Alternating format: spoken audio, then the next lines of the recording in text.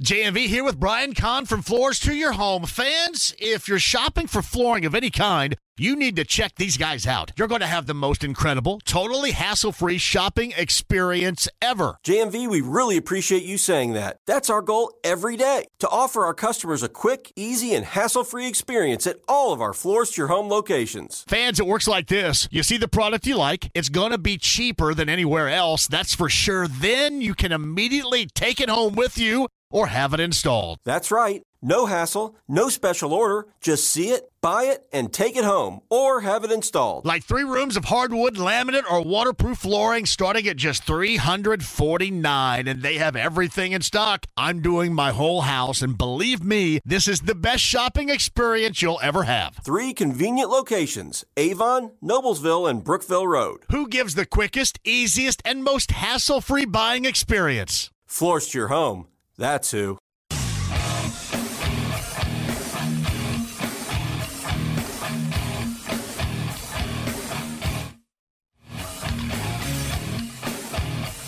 What in the hell do you think you're doing? Hey, John Boy. I'm telling you straight, it's my way or the highway. So anybody wants to walk, do it now.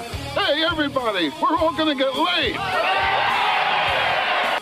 And again, it's picked off. It's Darius Leonard. A pick 6 for the Maniac. Touchdown, I-N-D-Y. Yes, sir. Oh, the chicken!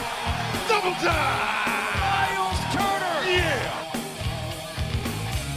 John, I have never been better to be on the air with you here in Indianapolis, a place where so many of my dreams have come true. The Ride with JMV on 93.5 and 107.5. The Fan. All right, here we go. I'm actually on a couple of cameras here. One is via YouTube Live inside the lounge, but another one right here. We're at the District Tab downtown. Whoa, whoa, whoa, whoa.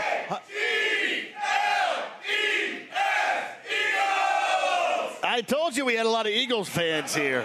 I told you there are a lot of Eagles fans here.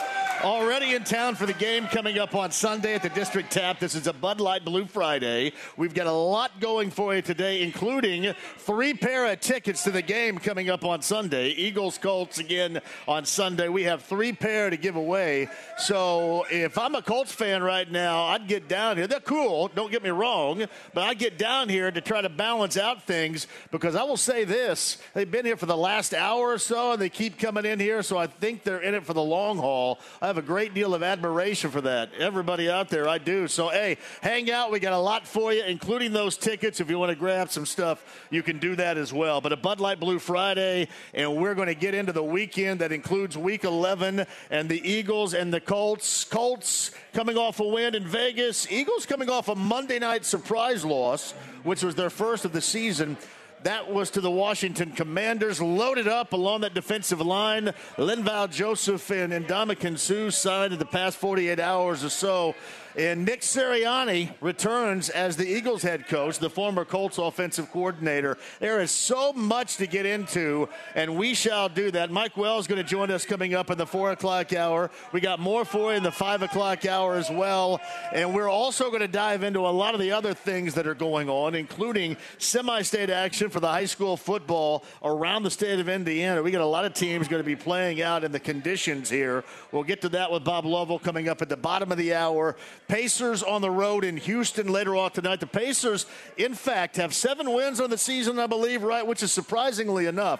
7 wins on the season. They play both tonight in Houston and tomorrow night back here at Gainbridge Fieldhouse versus Orlando. Those 2 teams have combined for 7 wins so far. In fact, Houston is, of the tanking teams, it seems like Houston is the one that's actually doing the tanking.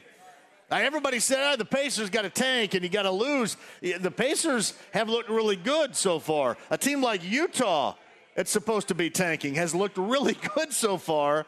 Orlando, not so much, and Houston, definitely not. But combined, those 2 teams have 7 wins. The Pacers have 7 wins. That game tips from Houston later on tonight, round about 7 o'clock. Welcome inside the lounge via YouTube Live. If you guys are there, love to have you in with the conversation. You can not only see and listen, but you can also participate if you like as well. Inside the lounge via YouTube Live, the stream, the app. We got HD radio inside your car. If you have that in your set of wheels, that sounds fantastic. Sit right there if you want. Unless you want to be on camera, I can put you over here. I just don't want you sitting on my lap or any crap like that, all right? Hagan's setting up here to be with us. I mentioned Mike Wells is going to join us a little bit later on. By the way, if you missed the last 2 days, we had Hall of Famer Edgerrin James on the show on Wednesday. As usual, he was absolutely outstanding. Remember tonight, later on tonight, the NFL Network, it is the debut of a Football Life with Edgerrin James. We talked about that. We talked about Jeff Saturday on an interim basis taking over the past week that he has had here. But Edgerrin James, the Hall of Famer, was on the show on Wednesday. And then I could not find anybody from that Colts locker room that was any better in explaining what in the hell has happened in the past week with this team than defensive lineman DeForest Buckner. If you missed DeForest Buckner on the show yesterday, that podcast is up as well. That's 1075thefan.com. I mean, everything that it entailed, you know, the sadness that Frank Reich got fired, the excitement that was forged when Jeff Saturday first spoke to the team in that locker room and that impassioned speech, and then actually going out and winning the game on Sunday, albeit against a bad team in Vegas, but getting a win nonetheless. DeForest Buckner on the show yesterday. Again, that podcast, 1075thefan.com. Chris Hagan of Fox 59, as he normally does on a Friday, joins us. Hey, you better give him one too, everybody, all right? Hagan's here too. Who let all these damn Eagle fans in here? Where do these people come from? These are good folks. We can party with these folks. No, I got a couple of good friends in the. Like, see, you poke the bear. Well, no. I'm like the band leader here, birds, man. Seriously. There we go. I made a mistake one time. I got two good friends that are Eagles fans, and I got them tickets for a Colts Eagles preseason game, not knowing they were going to be sitting among Colts fans and doing a little bit what you see here. I feel like I'm in Silver Linings playbook in here today or something like that. Wasn't that a big... I need to go get a water ice at the Wawa.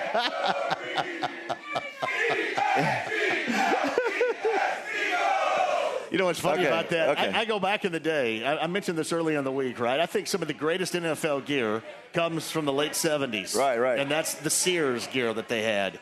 And I was Walter Payton, Bears fan all the way. But one of the ones I did want was the 17 in an Eagles. Harold Carmichael? Harold Carmichael back in the day. What about Vinny Papale? What was that guy? One of my all-time favorites. Invincible?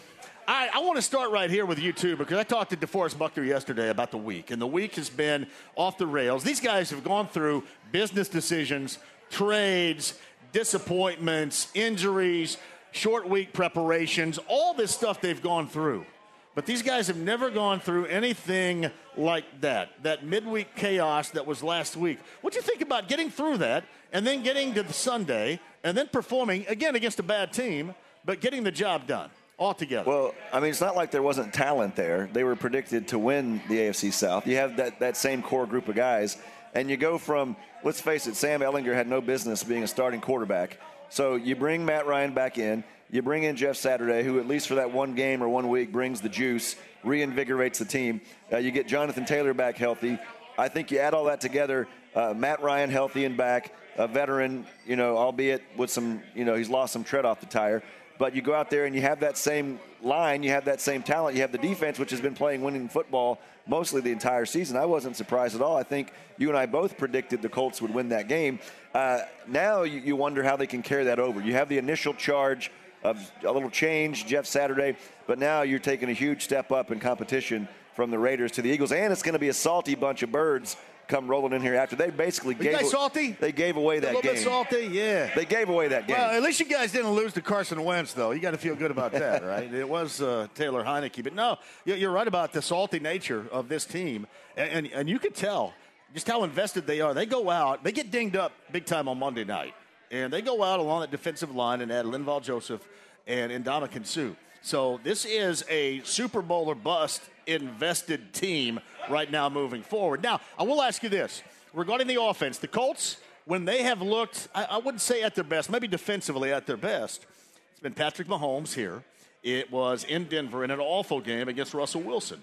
You've got similarities with those two quarterbacks. Keep them in the well. Quarterbacks the Colts defensively have played well against. Then you get a guy like Jalen Hurts coming up on Sunday that has similar traits, that has had an outstanding season to this point. What do you think about that defensive matchup? Well, I don't think Hurts is as one-dimensional as he was when he came into the league, and what some of the critics said. He's really gone. You can tell he's put in the work, and he can beat you. You want to keep him in the pocket, he can beat you.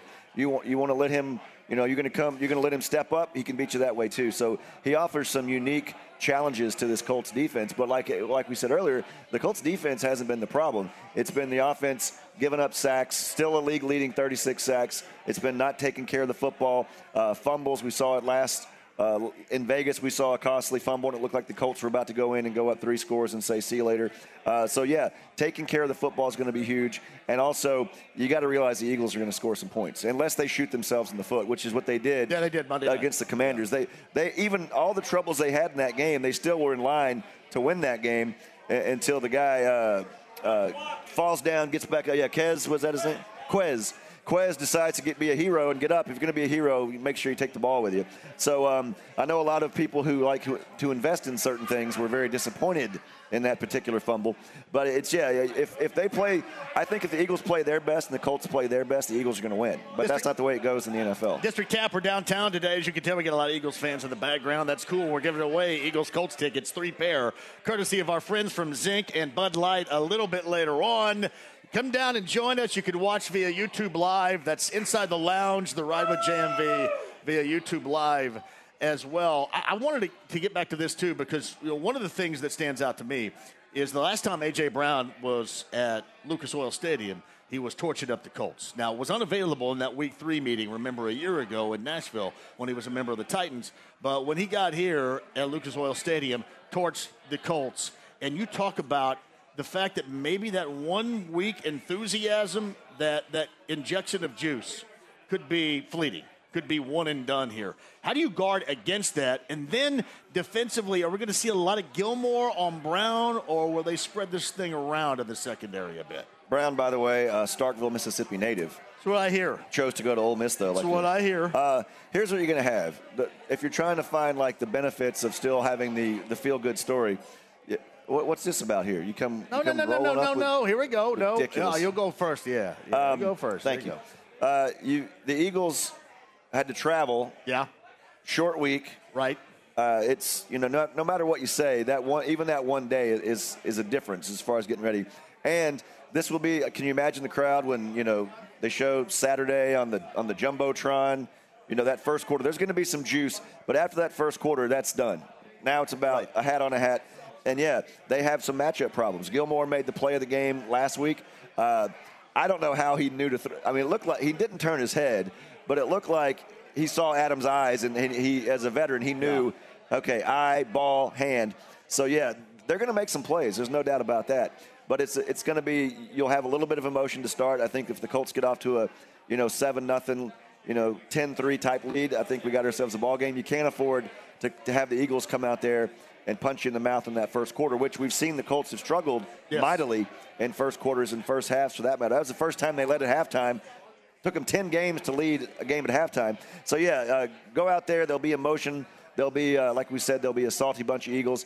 Let that settle in the first quarter and then see what kind of game we have. It's Chris Hagan, JMV here at District Tab downtown on a Bud Light Blue Friday. Go back to that game on Monday night. Time of possession. It wasn't like that the Commanders rushed it well at all. I mean, I think it was round 3, maybe even under 3 at some point. Anyway, I would expect a lot of Jonathan Taylor coming up on Sunday, without question. But what the Commanders did was the time of possession. I mean, they soaked that up big time. Is that something we look at that the Colts might think about? Because you go back to Vegas on Sunday, the one thing that Parks Frazier in that first play calling experience, he kept it really simple. He spread the ball around to playmakers and kept that thing fairly simple. Are we looking for that game plan on Sunday? Think about, everybody thinks about time management, and they think you're talking about the last 2 minutes of each half. You can have time management the entire game. On the college level, you saw Northwestern gave Ohio State a game. Why? Because in the first quarter, they were bleeding the play clock down to 3 and 4 seconds. They shrunk that game, and to a certain extent, that's what the Commanders did. They were in no hurry. every time, every second they burn up on offense is another second that Hurts is not on the field with that offense. So I think you'll see a lot of that. But to do that, you have to move the chains. You can't run the ball up the middle 3 times and punt. You've got to, put together long drives, 10, 15 play drives, burn the clock on each and every play, and really shorten that thing. Fewer possessions for the Eagles is a good thing for the Colts. So Chris Hagan and JMV here. What else stands out? Offensive line play, arguably the best of the season.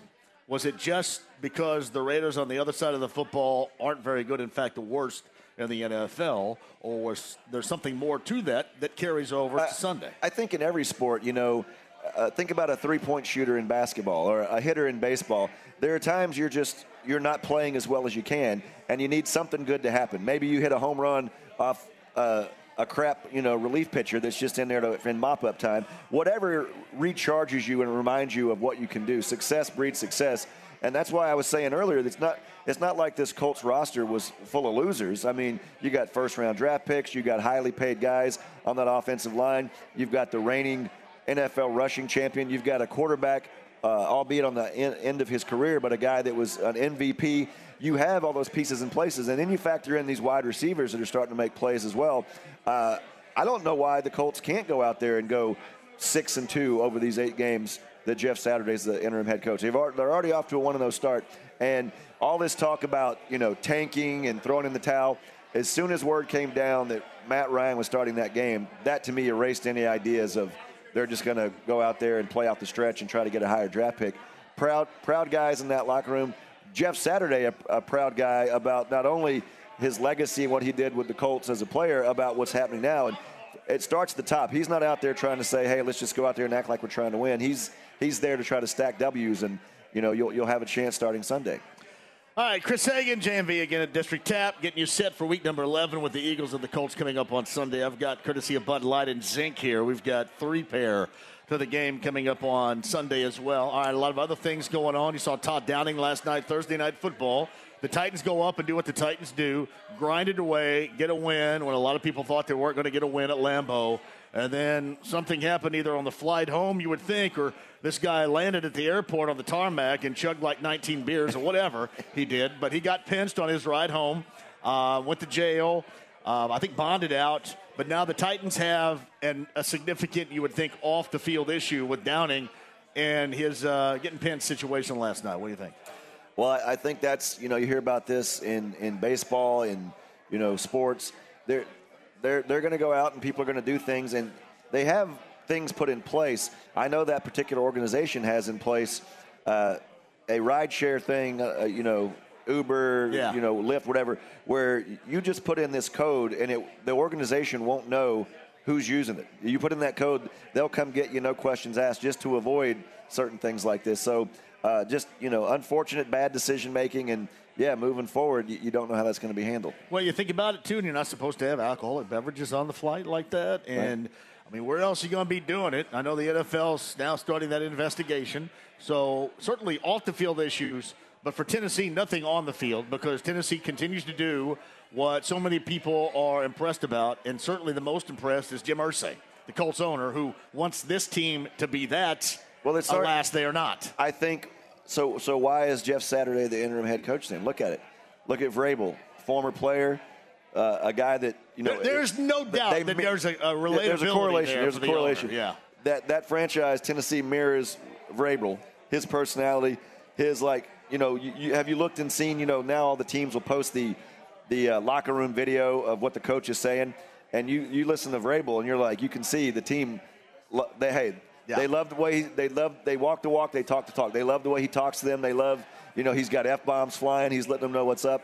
And so Saturday, a charismatic guy, a former player that's been there, that's won a championship, I think they can relate to that. And, just his energy he brings. And I think Irsay is hoping that thing trickles down like it does in Nashville. Yeah, it's certainly the relatability that you mentioned between one guy and the other is something that Jim Irsay is looking for. Anything else stand out before we move on as far as that game is concerned on Sunday?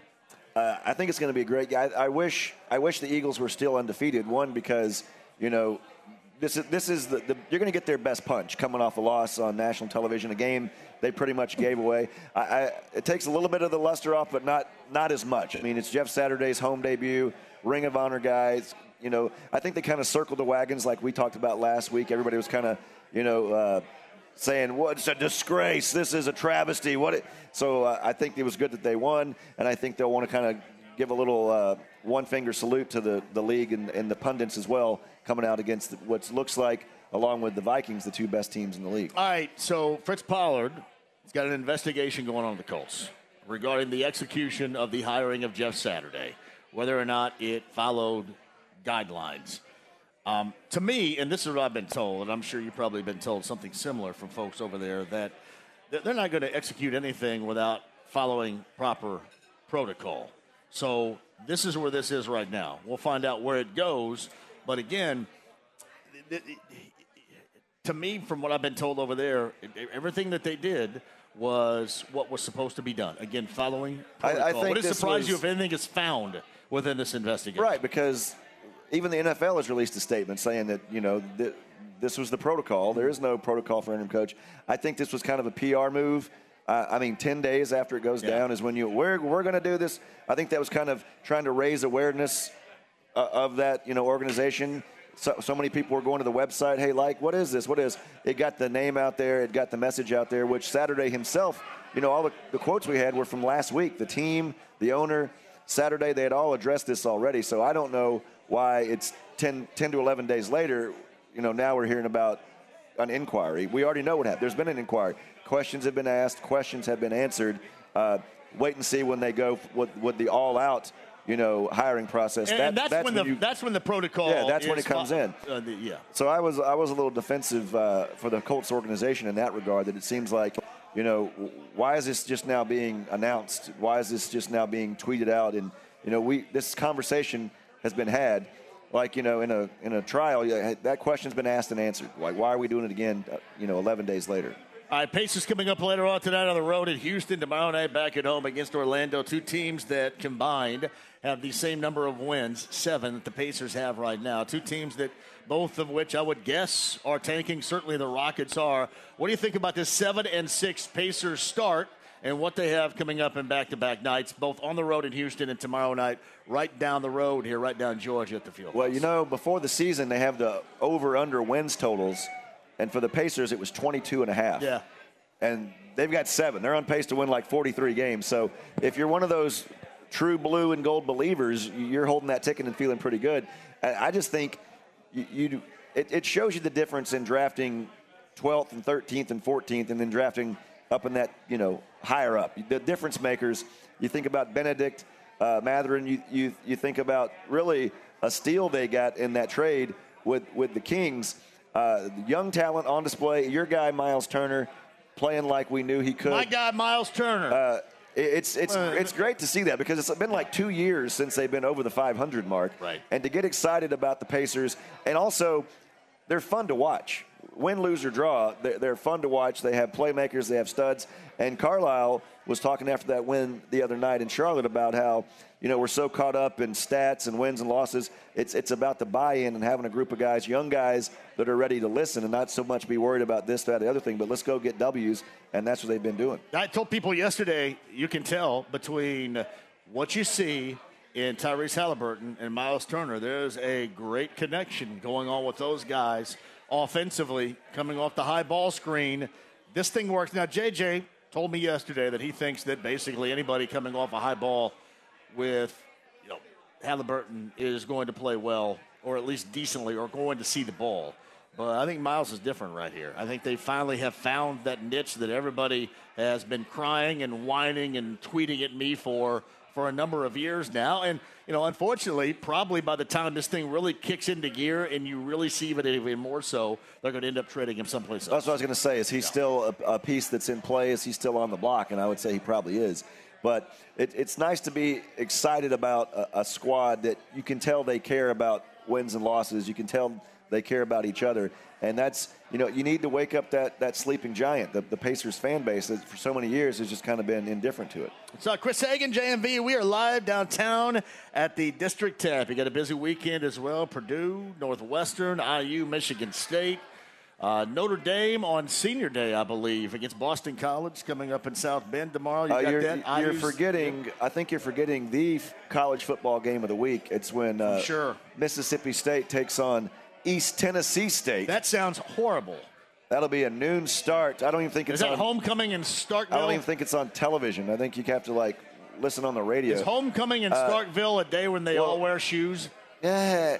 Here's why you play that game though, because Thursday night, the Egg Bowl, Bulldogs and Rebels in Oxford. So you have to play the little crap team first because you only got a 4-day preparation time for your arch rival in the biggest game of the year. But of course I say that in jest, but obviously whoever you're a fan of, that's the biggest game of the week. And you want to be playing games this time of year that you still care about. Whereas, you think about Purdue.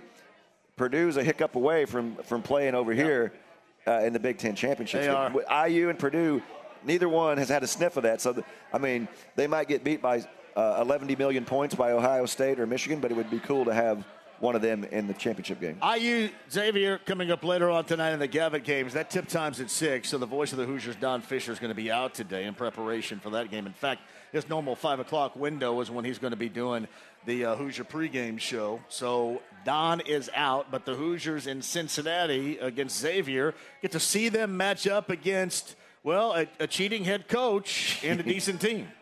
I'm going to tell you what. We've seen different teams, football, basketball, whatever, with expectations. A lot of expectations on this IU team this year, and I think they're really damn good. I think they are loaded. I think they got a deep bench. I think this could be a very, very special year. A lot of these guys decided to come back when they could have left. You got a stacked roster, young guys, veteran guys, some in-between guys. So I want to see what they do tonight in a road contest. Tag and JMV, we're at the District Tap. We're looking for you down here as well. Ice cold Bud Light, ready to go. We got 3 pair of Eagles Colts tickets to give away coming at you too. Mike Wells in the 5 o'clock, check that, in the 4 o'clock hour is going to be with us. On the other side, though, I owe you guys, because this is a big night for the semi-state in high school football around the state of Indiana. Bob Lovell's going to check in with an update on that and more, including down I-74, going to Cincinnati for what should be a fantastic East Central Roncalli game, and then at Tech High School, not too far from where we're sitting right now, Center Grove and Cathedral coming up later on this evening as well. We'll dive into that with Bob Lovell coming up on the other side. Otherwise, 239-1070 if you guys want to check in. We shall take your calls. If you want to go ahead and hit us up via Twitter, you can. Facebook Live as well, Inside the Lounge via YouTube Live. The stream, the app, HD Radio, and 93.5 and 107.5 The Fan. Back with you next. Whether it's audiobooks or all-time greatest hits, long live listening to your favorites. Learn more about Kisqali Ribociclib 200 milligrams at KISQALI.com and talk to your doctor to see if Kisqali is right for you. The Ride with JMV. Can I buy you guys a drink? Guess not. 93.5 and 107.5. The Fan. Welcome back. District Tap downtown, Bud Light, Blue Friday. Thank you so much for joining us. 3 pair of Eagles Colts tickets to give away on Sunday. Hey, by the way, JMV Takeover, the final one before the Christmas music hiatus, is tomorrow night from 6 until midnight. Sullivan Hardware and Garden. I've got a couple of $200 gift cards to give away at some point coming up tomorrow night, 6 until midnight for you. And then back at it, coming up at 9 a.m. on Sunday morning, the ride to kickoff in the Bullseye Event Center with me.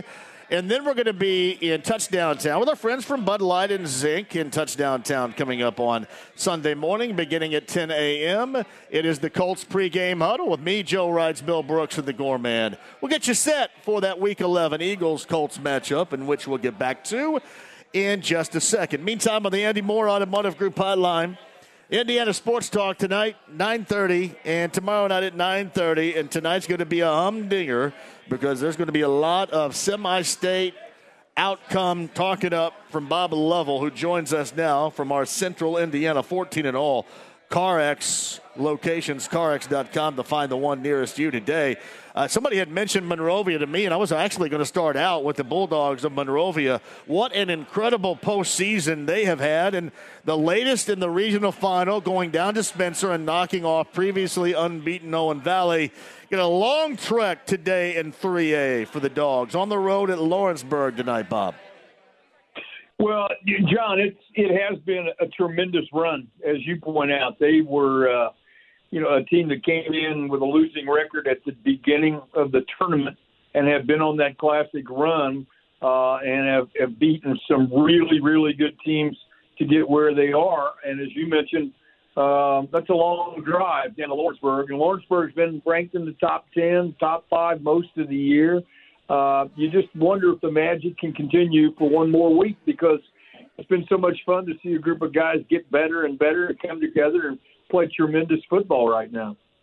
So Bob Lovell of Indiana Sports Talk, he's going to have you covered coming up later on tonight and what is going to be a fantastic Friday night. The other side of 3A, Bob, Chittard and West Lafayette coming up tonight at 7 o'clock. Those two are really good. Both are tremendous football teams. And the thing about them is they're consistently that good. I mean, year after year, they're at or near the top of the 3A poll. We know that Chittard has won it before multiple times. This is just one of those great matchups between, quite frankly, two teams that could win the state championship.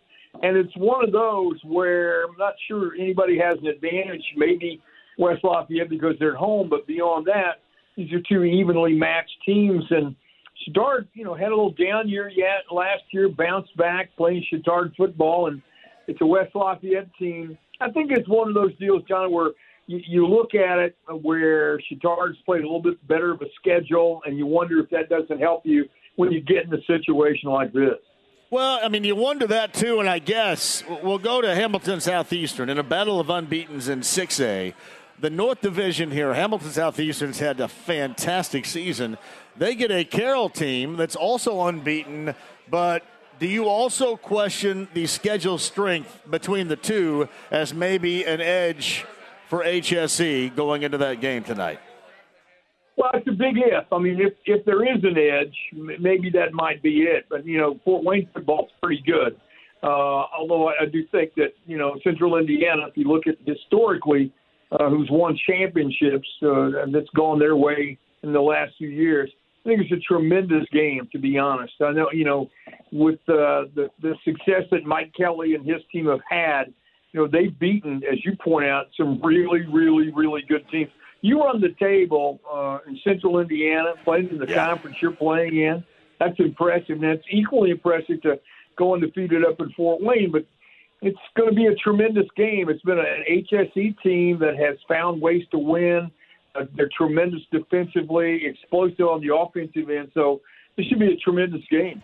Hey, Bob, they moved what was going to be tabbed. I don't know how much of a mud bowl it would have been with the cold temps, but they moved the game from Arlington to Tech, and certainly that can provide seating and capabilities for a lot more people to watch this thing, because there's going to be a ton of people watching Center Grove and Cathedral coming up later on tonight. We saw what happened in their regular season meeting. Center Grove, they're playing well, had the lead, and then all of a sudden out of nowhere, there comes Cathedral to get that win and to take it home. How about the rematch in the one-and-done semi-state? How do you size it up this evening, Bob? It's fantastic. You almost wish that this was for the 6A championship game, because it's that good. I'm not sure there's a facility in Central Indiana maybe big enough to hold all the fans, because, as you point out, there'll be a tremendous, tremendous crowd. John, we talk about it all the time. Play a team 2 times. How's that second time go? And since it, as you pointed out, was a closely played game the first time, you wonder about this second one. And both teams are really, really good on both sides of the football. And it, in my estimation, goes down to that final couple of minutes. Whoever has the ball last and can mount a drive and take care of the football has a chance to win. I have no idea who I'd favor in this, because there's the two tremendously coached teams, great football programs. And if you're there, you're going to be treated to a fantastic game. So Bob Lovell, Indiana Sports Talk's got you covered top to bottom coming up later on tonight with football. Semi-state results coming at you after 9:30 this evening. Bob is with us via the Andy Moore Automotive Group hotline, and, of course, brought to you every single Friday by the 14 Central Indiana CarX locations. To find the one nearest you, that is CarX.com. What a spectacular season for Whiteland. No doubt about that. Long trek, however. Everybody's going to load up, and I'm sure they've already loaded up and on the way right now, heading down I-69 to get themselves down to Castle. So one of, if not the best, as far south as you can go with Castle, and certainly one of the best we have seen in the area that is Central Indiana this season. How do you look at that matchup tonight, Bob? I just love the story of what Whiteland's done. I just think that, Darren Fisher has been there a while. They've had great success. This is as far as they've gone. Chance to play for a championship. Castle had to make a great comeback last week to beat Bloomington South. I think it's a Whiteland team that's really physical up front. They're great defensively. You wonder about travel, but I think, young kids, look, they're going to get off the bus excited. The adrenaline's going to start pumping. And so I think once you get started, all the worries about the travel go out the window, so to speak. So a great and closely played game.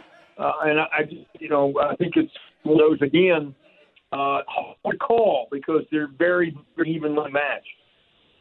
All right, Bob, Lutheran, North Decatur in Class A coming up tonight as well. And then you go down I-74, and I believe what you're going to have is yourself a humdinger. Roncalli and East Central, two incredibly evenly matched and frankly, kind of mirror imaging teams. Both like to run the football. Both can grind you. Both can go out and get you with defense. And this is the type of semi-state matchup I'm assuming you want to see in 4A. And it should be a hell of a time at East Central down I-74 tonight. I don't think there's any question, John. I mean, look at the polls. One or the other has been at or to the top of the polls all year long. Roncalli, is a great story. Brand new coach in Eric Quintana, and they've just been fantastic. You're right. This will be a quick game in terms of the amount of time. But both teams are going to run the football and control the line of scrimmage, and the idea is to control on both sides. I think it's a one-possession game. And again, it's cliched as it sounds. I think it gets down to who might have it at the end. I think they're that evenly matched, and I think whoever wins this ball game, someone's going to have to play tremendous football to beat them for the championship next week. I mean, New Prairie and Kokomo, this New Prairie team is just running roughshod over teams. Kokomo having the best success they've had in quite a while, but the power, if you will, in that 4A ranking has been with Chittard and Lawrenceburg all year long. Hey, Bob, it's funny, man. You mentioned Kokomo and the success that they're having. It's across the board, really. I mean, you look at the success that everybody believes that they're going to have in basketball as well. It's not bad. Not bad at all going on there right now to be in Kokomo in sports, is it? No, not at all. And it's good to have Flory Badunga on your squad. In basketball, he's one of the top-rated prospects in the country. And so, there's an uptick. And give Austin Colby a whole lot of the credit as their football coach. He's been there, I think, his third or fourth year, has turned things around. His dad was a long-time successful coach, and Dad's on the staff. So it's a great story, and they've won. They've played great football all year long. This is, as I mentioned, a New Prairie team who in the tournament has beaten teams 2 and 3 possessions. And so it's a great matchup without question. You mentioned Lutheran, and I do want to give them some love. Listen, it's a North Decatur team that they're playing. It started out the year with, I think, 4 or 5 consecutive shutouts. But I think all year long, most people have looked at Lutheran as being the favorite in Single A, defending champs, and they are very, very, very good. 9:30 tonight. You're going to find them across all those great Indiana radio stations along the line on Network Indiana. Bob Lovell with Indiana Sports Talk. These are one of those nights. It's the reason why you have the gig and want to do the gig, isn't it? Yeah, it makes it all worthwhile, quite frankly, John. I'm lucky to do what I do. You know that. I'm very fortunate. And fortunate that, everybody plays for championships. That's why you go out there and compete, and you get a chance to be a part of it on a night like tonight. So, yeah, just looking forward to it. Can't wait, quite frankly. Have a blast, my friend. I appreciate you. We'll talk at you. Well, when are we talking at? We'll probably have to abbreviate the week next week because of what's going to take place on Friday. So probably midweek, something like that with you next week. Sounds perfect, John. Thanks so much. Have a great weekend. Bob Lovell of Indiana Sports Talk right there. District Tap downtown. Hagen's taking pictures with the Eagles fans here. A little selfie action. How's it going? Dev, can you turn Hagen's microphone on just for a second because he I got some new buddies here from Philly. Yeah? Are they from Philadelphia? Oh, yeah. They made the trip, and we were talking about the prices, about how so many Philly fans are in town. That's driving up the prices for the secondary market. Luckily, they got theirs a while back. But, yeah, we were debating how many Eagles fans are going to be in Lucas Oil. Hopefully, season ticket holders from the Colts didn't bail when they thought this season was cooked, and there'll be, proper representation for the horseshoe. What's your favorite Eagles movie? Is it Silver Linings Playbook or that Vince Papale thing? What's that? Oh, okay. There are two Eagles movies, right? Invincible is the one. Invincible. Yeah. Invincible is one, and then isn't Silver Linings Playbook kind of with De Niro and Bradley Cooper and Jennifer Lawrence, kind of Philadelphia Eagles based too? Yeah, the guy's a degenerate a big-time fan. A degenerate gambler. Yeah. Kind of like you on Mississippi State. Kind of like if me. It was about Mississippi State. Yeah. You know what? I never bet on Mississippi State because that's just heartache. You double your heartache if you bet on your team. If anything, you bet against your team, so that way if they lose, you still get you still get paid. You get paid for losing, so you're fine. All right, man. What do you want to move to next? You do the tease here, and we'll come back and talk to some folks at 239-1070 on this other side. What do you think? I would like to know. I want to hear from Colts fans, and you and I will discuss this. Yeah. We'll look down the schedule. What is a realistic final record for the Colts this year? What will be the final mark, and do they have any chance of easing into the wild card playoff hunt? Is the season cooked whether or not the Colts are waving the white flag or not? That is a Hagen tease right there. I picked the Eagles to win. Really? Yeah. You picked the 6-point favorite to win? I did. The shocking. Shocking. Out on a limb. I thought we're teasing. Now you start talking about more stuff. No, I wasn't going to tell you. There's still a good tease there. All right. Quick break and we'll come back. District Tap Colts fans, you got to get down here. 3 pair of tickets we'll give away courtesy of Bud Light, our friends at Zinc. At the end of the show, District Tap downtown, Bud Light Blue Friday, 93.5, 107.5 The Fan. Whether it's audiobooks or all-time greatest hits, long live listening to your favorites. Learn more about Kisqali Ribociclib 200 milligrams at KISQALI.com and talk to your doctor to see if Kisqali is right for you. The Ride with JMV. Hey, you gonna stare all day or you gonna buy something? I'm gonna stare all day. 93.5 and 107.5. The Fan. Hour 2, welcome back. District Tap downtown. Bud Light Blue Friday. My friends at Zinc are here. We're enjoying the ice-cold Bud Light. Great food here at the District Tap. Also got 3 pair of Eagles-Colts tickets to give away at the end of the show. Devin's the on-site engineer. James in for Kyle Unimark back at the station. And Sienna, Olivia had to bail. Sienna's here. Zach is here as well. We got stuff to give away. Sit tight for that. Chris Hagen, JMV, and on the Andy Moore Automotive Group hotline, Mike Wells of ESPN Radio joins us. All right, there's a reason why we did not play the normal re-entry. That is because Kyle Unimark is on vacation. I didn't want to put too much on James's plate here. It's not because that horse's ass tweeted you this morning and said what he said, okay? Just want to make sure. Hey, what I find so...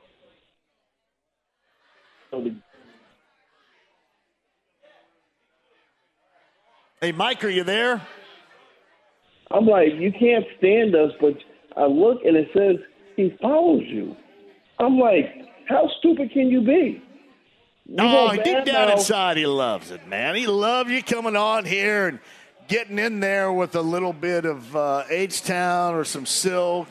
I mean, he loves that stuff. Believe me. I know. We've been doing it. We've been doing the Friday R&B. Mike Wells breaks the windows with his horrible singing for about 5-6 years now. It is like robotic, and it's getting to the point now that I'm also believing that Chris Hagan has nothing to do between 3 and 6 p.m. on Friday, or he's a mooch. One of the two. I tell you what, I do have time for, Wells, and that's to call you 4 times in the last 2 weeks without you returning a phone call. Man, that's not good. So how's What's that? going on there?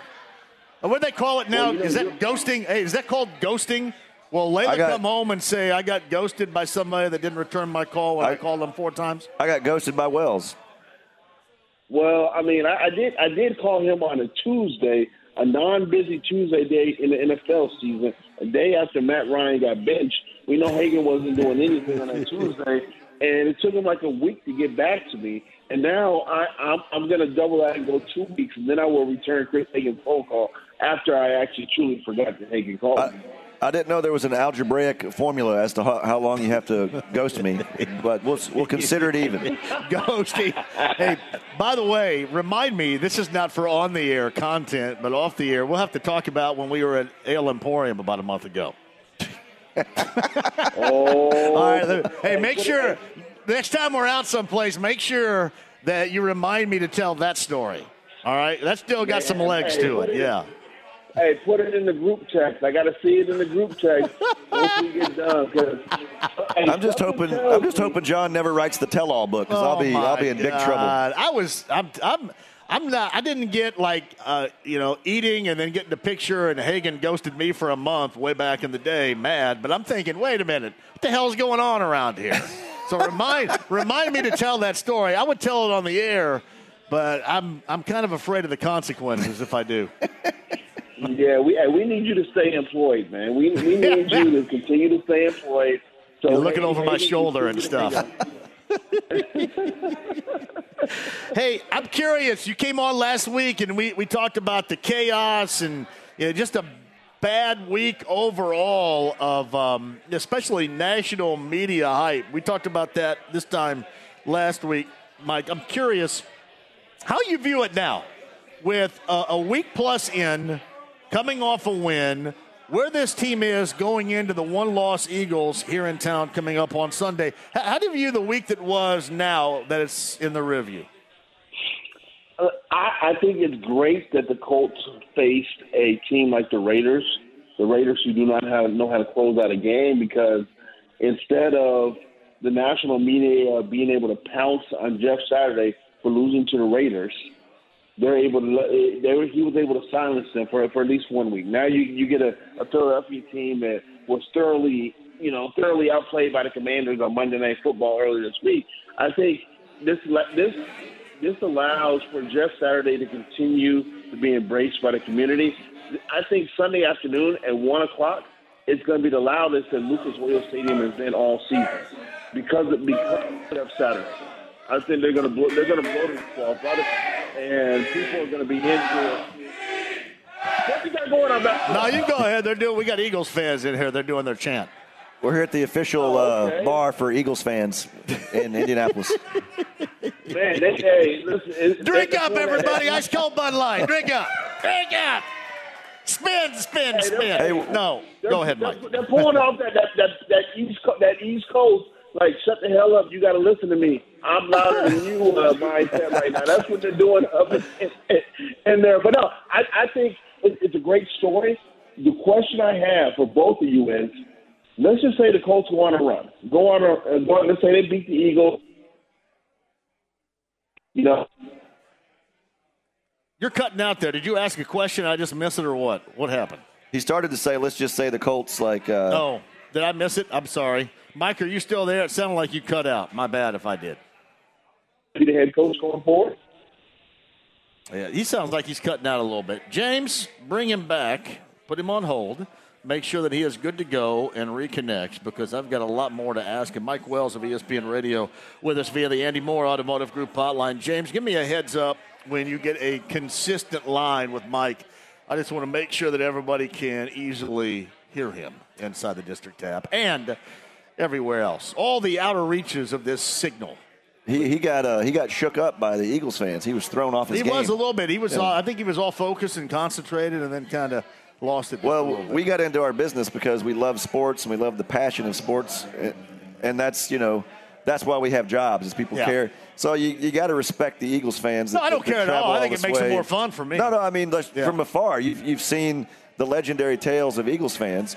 And I think it's like any fan base. You get to know them and say hi. They're like us. They love their teams. They care about their teams. And look at it this way. I mean, you're going to travel. You're going to make this trip.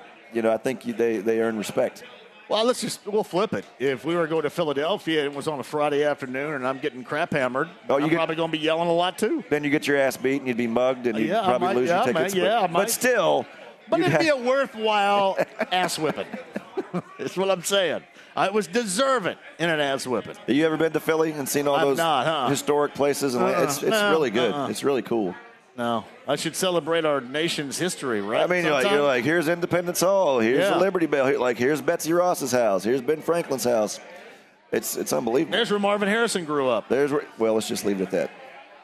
Marvin Harrison Jr., by the way. Oh, my God, he's a beast. He is legit. Do you think the Colts' idea is they'll draft Marvin Harrison Jr. and then in 4 years draft Arch Manning and then in 7 years draft Eugene Hilton? Considering how Jim Irsay's handled this, I would imagine probably so, right? I mean, anybody with a relatability or a connection. I just hope I just would love at some point, maybe in a Pro Bowl or it's somewhere at some time, if Arch Manning is throwing the ball to Marvin Harrison Jr. That would be pretty damn cool.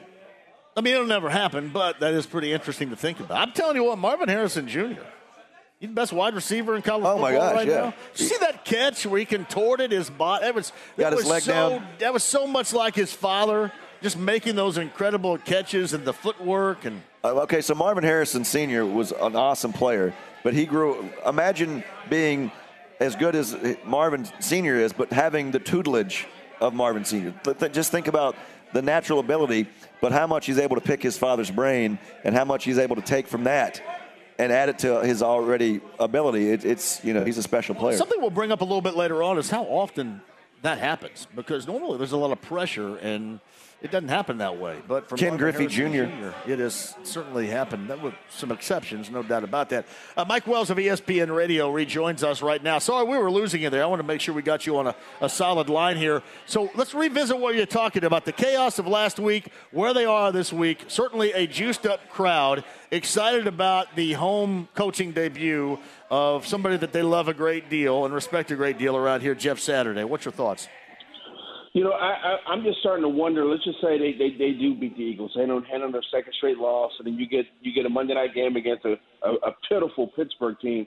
All of a sudden, the Colts make a run. I mean, I think Tennessee has proven that they're the team to beat in the AFC South. I think they're going to win the division. But let's just say this team shows some hope.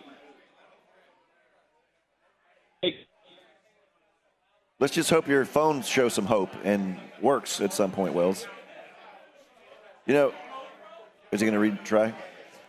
Remember we talked about after week one and the Colts lost that game? They tied the game because Hot Rod missed the field goal, and we said, this is the kind of game that haunts you the rest of the season. It is, yeah. They would be 5-5 right now and thinking, okay, let's make a little run here. But that tie is just, it's like a bad loss on your NCAA tournament resume, just something that's always going to be there, tying a pitiful Texans team. There are so many different layers to how the season played out and how we got to this point last week where Frank Reich is fired, and then a couple hours later, Jeff Saturday's coming off the ESPN set to take over the interim head coaching duties. When you think about Alec Pierce in that Houston game, I mean, there are a variety of just those moments, single moments in which kind of led you to where you are right now. It's every week.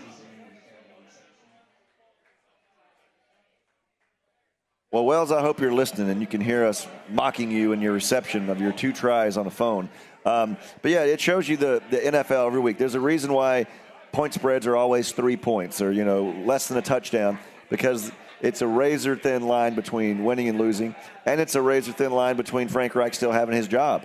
I mean, you look at some of these games that they let slip away, games they could have won, one game here, one game there, and this is a different story. But, yeah, I mean, 4-5-1. I don't know if they can get this game. I'm picking the Eagles to win. But as Wells was saying, if they were to get this and then you have a Steelers team come to town and now you're sitting at 6-5-1, well, then you start that discussion of, hey, let's look at let's look at this schedule. Are there winnable games, things still to be had? You'd like to think you have that Texans game in your back pocket at home the last week of the season. Schedule does get tougher. I mean, Pittsburgh notwithstanding, you've got Dallas on you the got to play at the Giants. You got to play at the Cowboys. You got to play at the Vikings.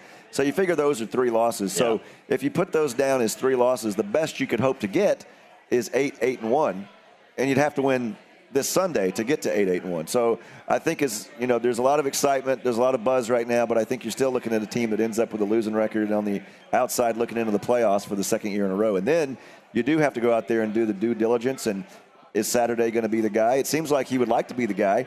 But, when we're sitting here, February 1st, who are we looking at as head coach, and what's going to be the record books, and what's going to be the legacy of this crazy, crazy season the Colts have had? So Chris Hagan, JMV, we're live at the District Tap downtown on a Bud Light Blue Friday. Got 3 pair of Eagles-Colts tickets to give away, plus a variety of other things. I think that's a cooler over there as well we'll be giving away a little bit later on. I mentioned last week, we talked about this. My belief is Jeff Saturday, regardless, is going to have a position, is going to have a job here, whether it's head coach or player personnel or something. So tell me this, with what we have seen, and especially after the game, with Chris Ballard. They had the post-game celebration in the locker room. Jeff Saturday gave a speech. Jim Irsay, motions everybody to give Jeff Saturday the game ball, and actually had to ask Chris twice to come up there and be a part of it. Now, Stephen Holder told me that, Chris is just reserved and didn't, not really a part of it, win, lose, or draw, or anything. But to a lot of people, including me, it kind of seemed like, well, maybe he's on the outside looking in right here with all that has transpired in the past week. What do you think? Well, I think you got to be careful about – I saw those pictures, a still image. You got to be careful about one moment in time about what that – we don't know what went on before that or after that, hugs, high fives. So I wouldn't read too much into that. Same way, I noticed when – you remember when Kenny Moore made that stop on the 4th down play last week against the Raiders? Yeah. They showed the sideline. Everybody's fist pumping, yeah, rock. One guy I saw that was not super stoked, and that was number 4. He was just kind of there stone-faced. Well, I guess they're going to win, and I lost this job forever now. So it's just a matter of perspective. Matt Ryan even admitted, he wants to be the starter. He wasn't happy with being benched for a couple of games. So you got to feel like Ellinger feels a little disappointed that, he got his shot. Terry McLaurin makes an incredible catch, or else Ellinger wins his first, career NFL start. So you think if he wins that game, he's still starting right now?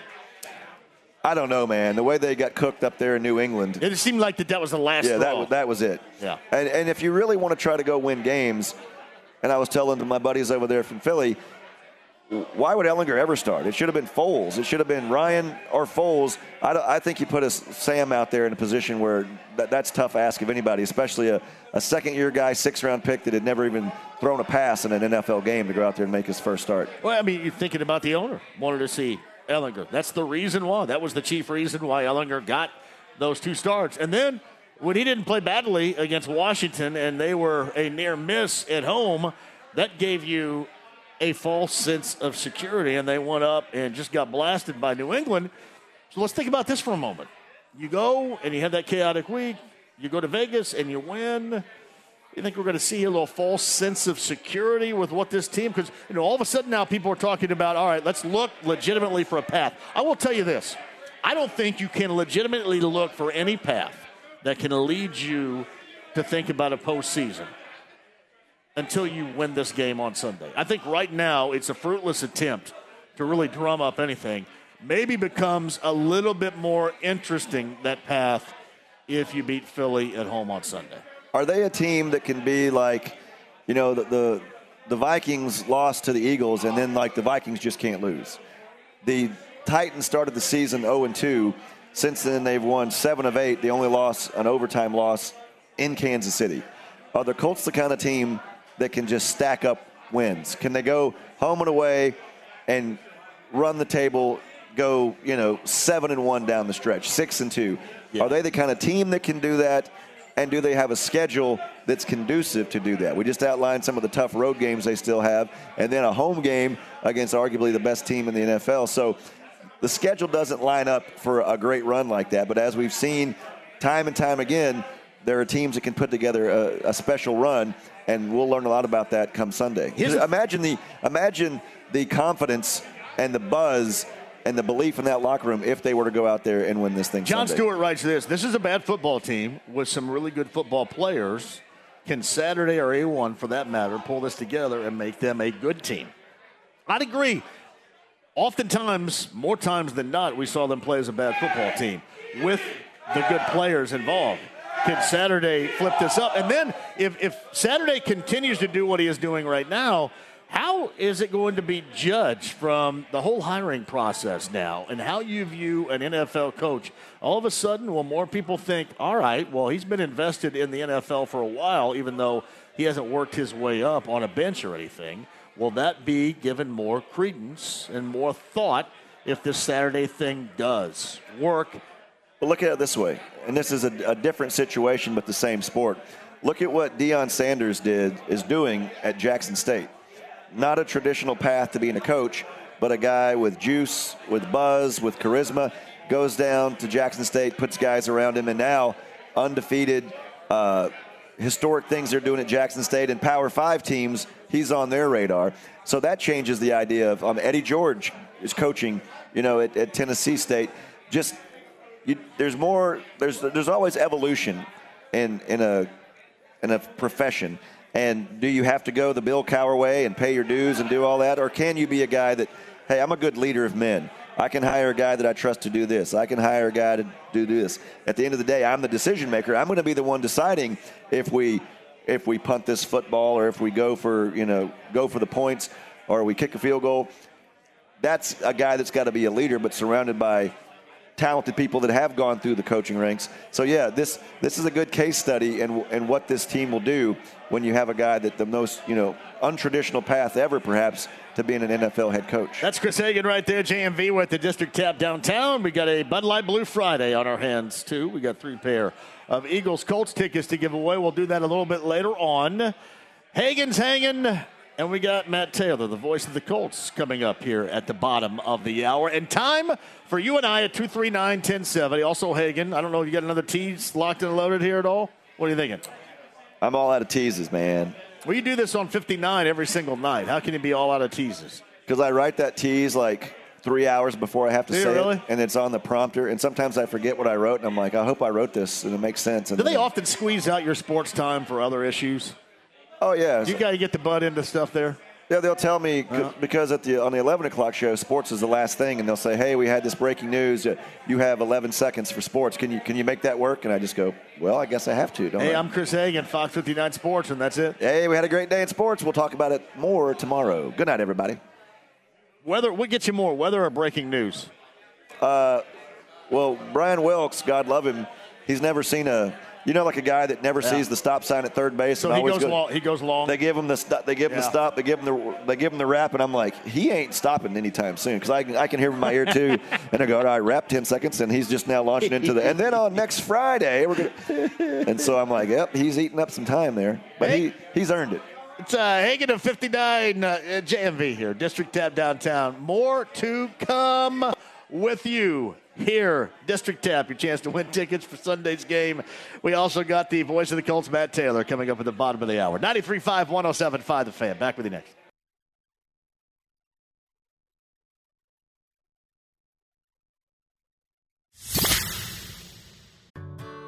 Whether it's audiobooks or all-time greatest hits, long live listening to your favorites. Learn more about Kisqali Ribociclib 200 milligrams at KISQALI.com and talk to your doctor to see if Kisqali is right for you. The Ride with JMV. It's called Sex Panther by Odeon. It's illegal in 9 countries. It's quite pungent. It stings the nostrils. 93.5 and 107.5. The Fan. Downtown District Tap, thank you so much for joining us.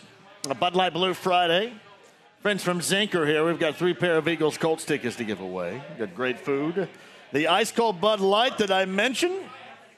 Great get off to your weekend here. I know a lot of you are probably heading here, there, and everywhere for the semi-state games coming up later on tonight as well.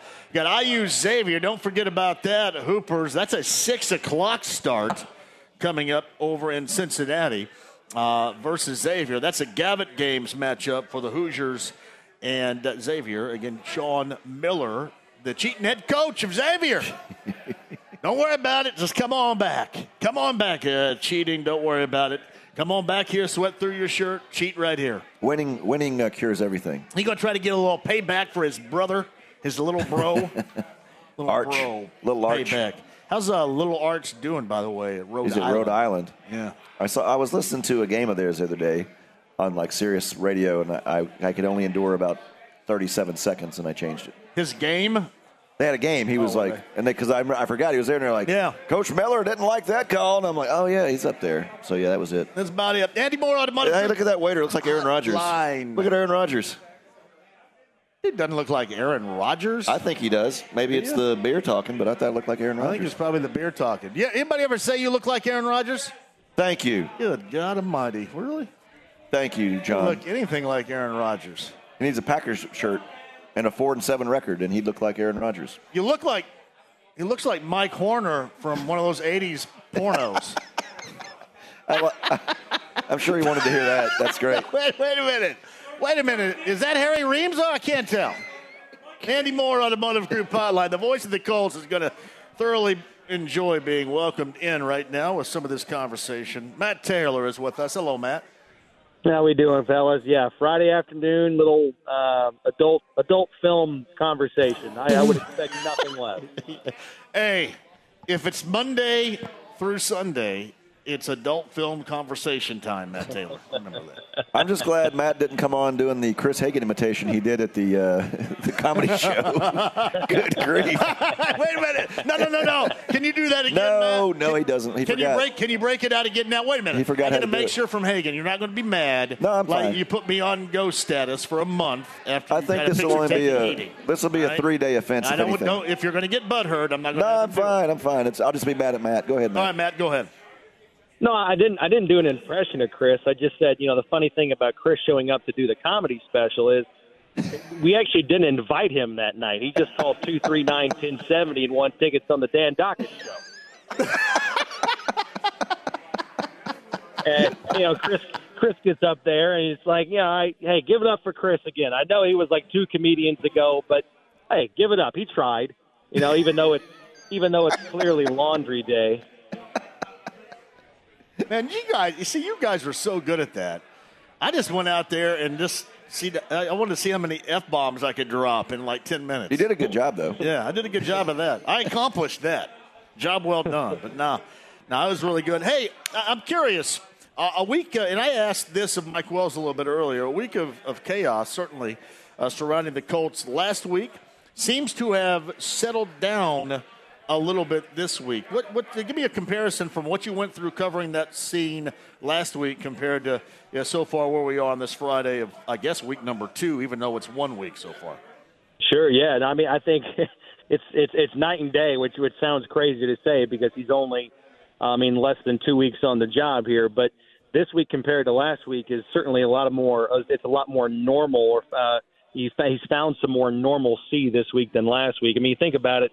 He basically got the keys to the complex Monday at 7 o'clock and then had to go into meetings after he does the press conference, and he has to interview offensive coaches, and he has to find a play caller. And then the next day he has to meet the team and introduce himself and sort of, start the culture that he wants to build. And so this week, the fact that he had, an entire Monday at his disposal, to get ready for the next game, I think he's comparatively speaking, light years ahead of where he was, a week ago. So, it's going to be fun. He's going to go back, and it's going to be his first home game. I'm sure the crowd's going to be juiced. And, when you think about it from that standpoint, the last time the Colts played a home game, Sam Ehlinger was the quarterback. Jeff Saturday was in the building, but to, bang the anvil for his, former teammate Tarek Glenn, who was going to the Ring of Honor later that day at halftime. Frank Reich was still the head coach. So, I mean, if you think about it from home game to home game, how much has transpired and how much has changed surrounding this franchise, it's pretty crazy to think about. But, they went out and they beat an NFL team last week. And I know it's the Raiders, and I know they're not very good, and they're 2-7, and they're on a 3-game losing skid, but they're still an NFL team. So from that standpoint, the Colts, kind of pulled it together and, congratulated themselves for what they accomplished in whatever it was, 4 or 5 days with all that chaos going on around them. But this is obviously a much stiffer test in the Eagles, and it's a home game, and we'll see how this team responds. Hey, Matt, Jeff even said on Wednesday about how big a difference it is just to have that 12 hours on Monday. Just to have that, it might not seem like much, but it's really huge. I'm curious about the mood in the building when you snap a 3-game losing streak, just how it makes everything a little better, a little more pep in the step, just from top to bottom of the organization. Oh, yeah. I mean, when you're in it every day, you see all these guys. You walk down the hallway and you're going to the bathroom, you're going to the break room, or you see guys in the lunch, the cafeteria area. Guys just are smiling and they're in a better mood, and there's more energy about the building, and there's a better atmosphere certainly, within the work environment. And from my perspective, hell yeah. It is so much easier to do my job when they win, right? I'm always going to be objective, just like you guys, and tell it like it is and bring up the facts. But at the same rate, back in the day, it was easier to talk with Chuck Pagano after a win. It was easier to talk with Frank Reich after a win, just like it was easy to do the Monday night show with Jeff Saturday after a win. So from that standpoint, it was good to see the 3-game losing streak be snapped and have some positive things to talk about. And hopefully this team can build off of that and generate some momentum here with 7 games to go. Because I heard you guys talking about it earlier, and you're right. The schedule definitely stiffens up. You got the Giants coming up, the Eagles coming up, Dallas, the Chargers. In fact, the Colts have the second most difficult strength of schedule in the NFL remaining. I think their opponents they have like a 6-11 winning percentage the rest of the way here. So if they're going to get on a run, it's going to entail them winning some really big games and sending a message to the NFL that their slow start was a fluke, and they are one of the better teams in the NFL by beating some of the teams that I think are going to be in the playoffs when it's all said and done here in January. Hey, Matt, you make a great point, too. I said this earlier. I don't even think you can even think about the possibility of a path until you win this game Sunday.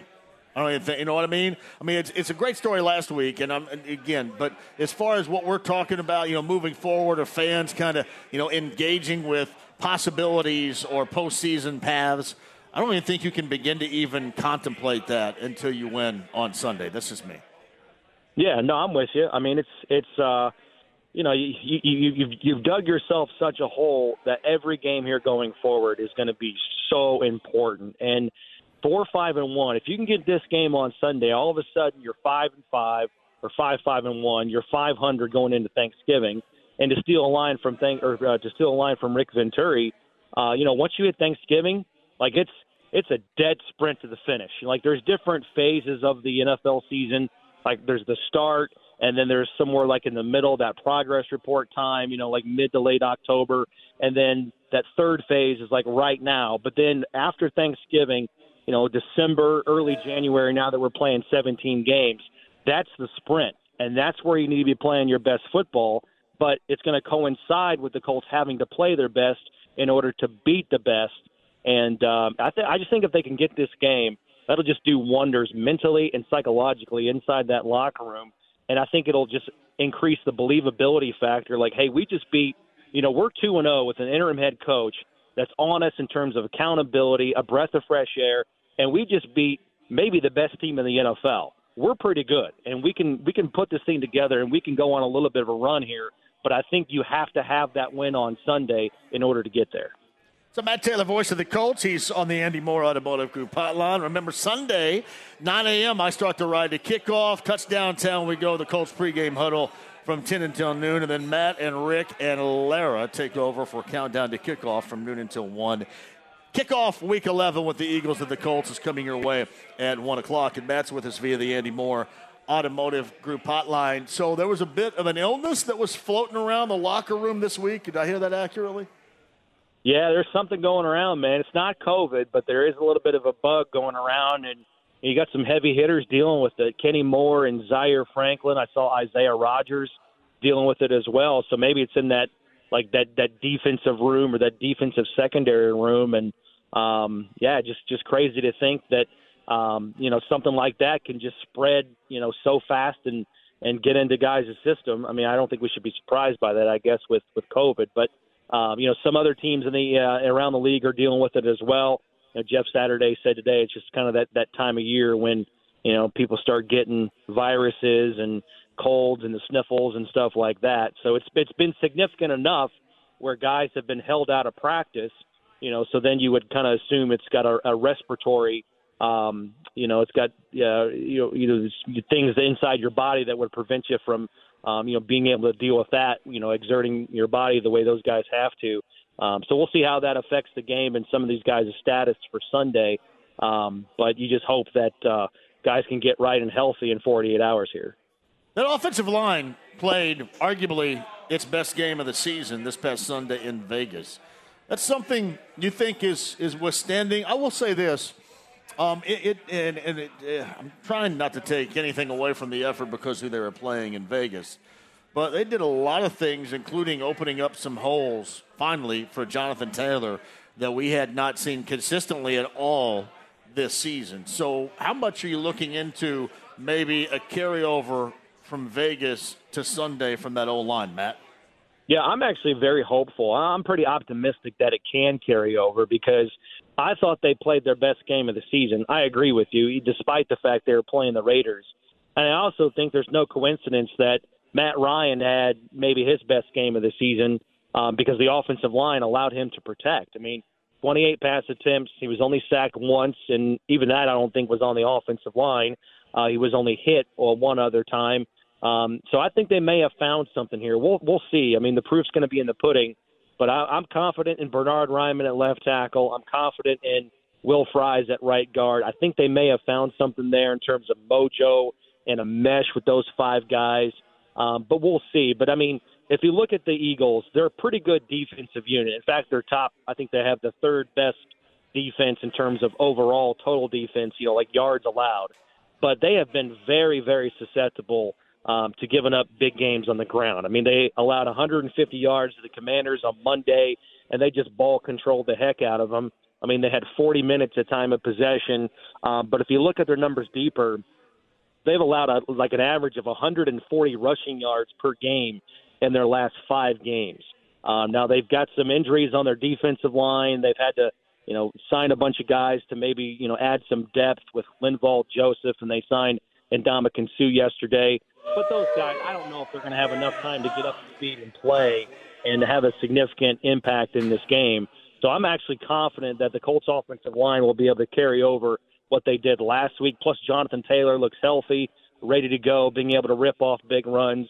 So I think the Colts ground game might be kind of hitting their stride here heading into Week 11.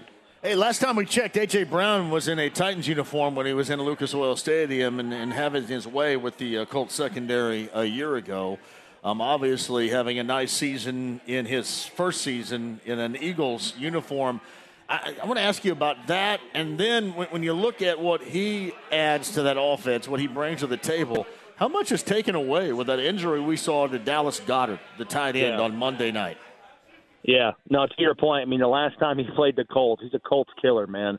But the last time, ironically, was on Halloween 2021 in that second game with the Titans at Lucas Oil Stadium, and he had 10 for 155 and a 57-yard touchdown.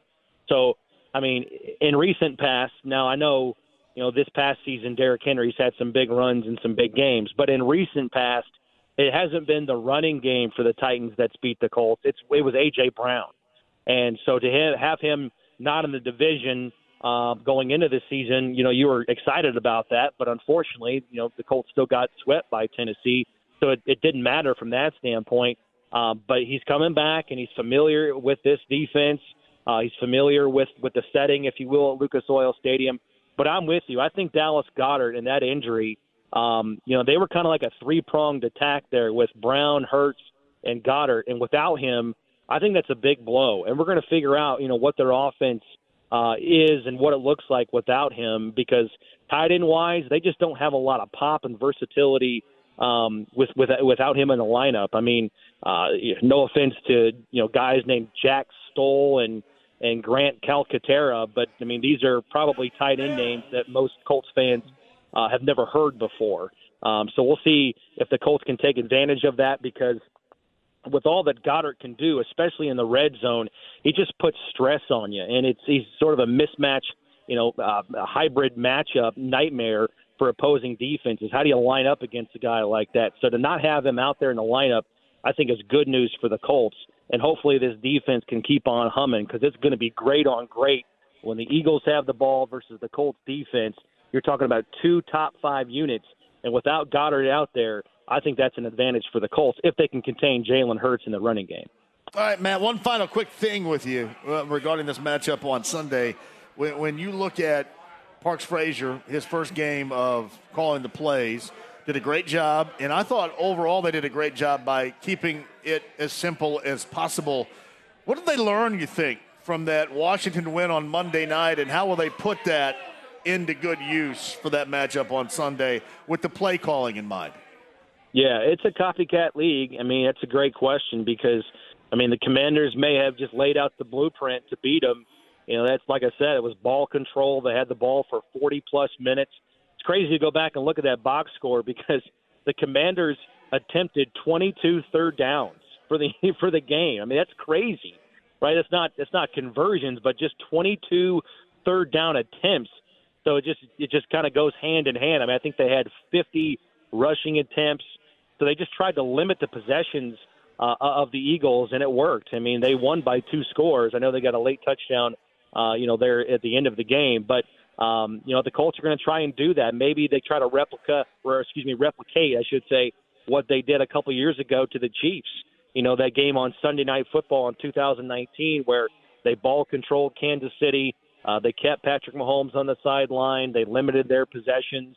I think, again, if the Colts can duplicate what they did on the ground last Sunday against the Raiders in this game, that'll give them a good chance to win. I mean, if you take an Eagles team that's averaging 12 to 13 possessions and you give them only 8 or 9, obviously you have to be efficient on your own on offense, but I think that would bode well for the Colts in this game. So we'll see if they can, continue to run the ball well and control the clock and kind of play the game at their pace, because the Commanders certainly did, and they proved that the Eagles, they're not invincible. I mean, they're a great team, but, they're not the 85 Bears or the, insert team here or whatever. I mean, so I think they're a great team, but certainly they've got chinks in their armor that the Colts can exploit. I remember it was the 85 Bears back in November of 85 that lost down about this time of year, I believe, lost in Miami. Their only loss of the season, when the Dolphins and Dan Marino and Mark Clayton and Mark Duper and Tony Nathan just shredded them offensively. And as a Bear, I was a Bears fan back in the day. I was a huge Bears fan, and that made me sick. 15 years old made me sick. So. That's what I should have said. I should have said the 72 Dolphins, because they're the ones that were they were the ones popping tops on Tuesday morning, or probably late Monday night after the Eagles suffered their first loss. Right? That's what they do on an annual basis now. Yep. All right. Well, you're coming our way at noon, right? Following countdown to kickoff is what you have, but the Colts pregame huddle will take you to you and Rick and Lara get set for what should be an interesting game coming up on Sunday down at Lucas Oil Stadium. Matt, appreciate you very much. Have a great weekend. Hey, man, you too. Appreciate you. Voice of the Colts, Matt Taylor on the Andy Moore Automotive Group hotline. Inside the lounge via YouTube Live. I see you. What are you booing the lounge for? The lounge just got booed by people here, man. Come on now.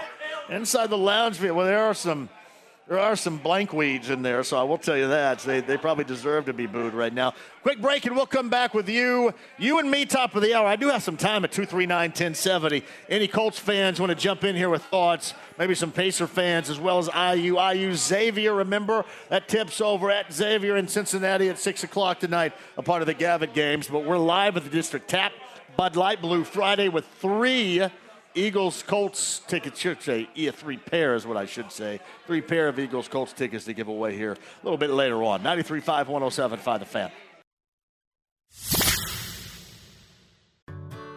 Whether it's audiobooks or all-time greatest hits, long live listening to your favorites. Learn more about Kisqali Ribociclib 200 milligrams at KISQALI.com and talk to your doctor to see if Kisqali is right for you.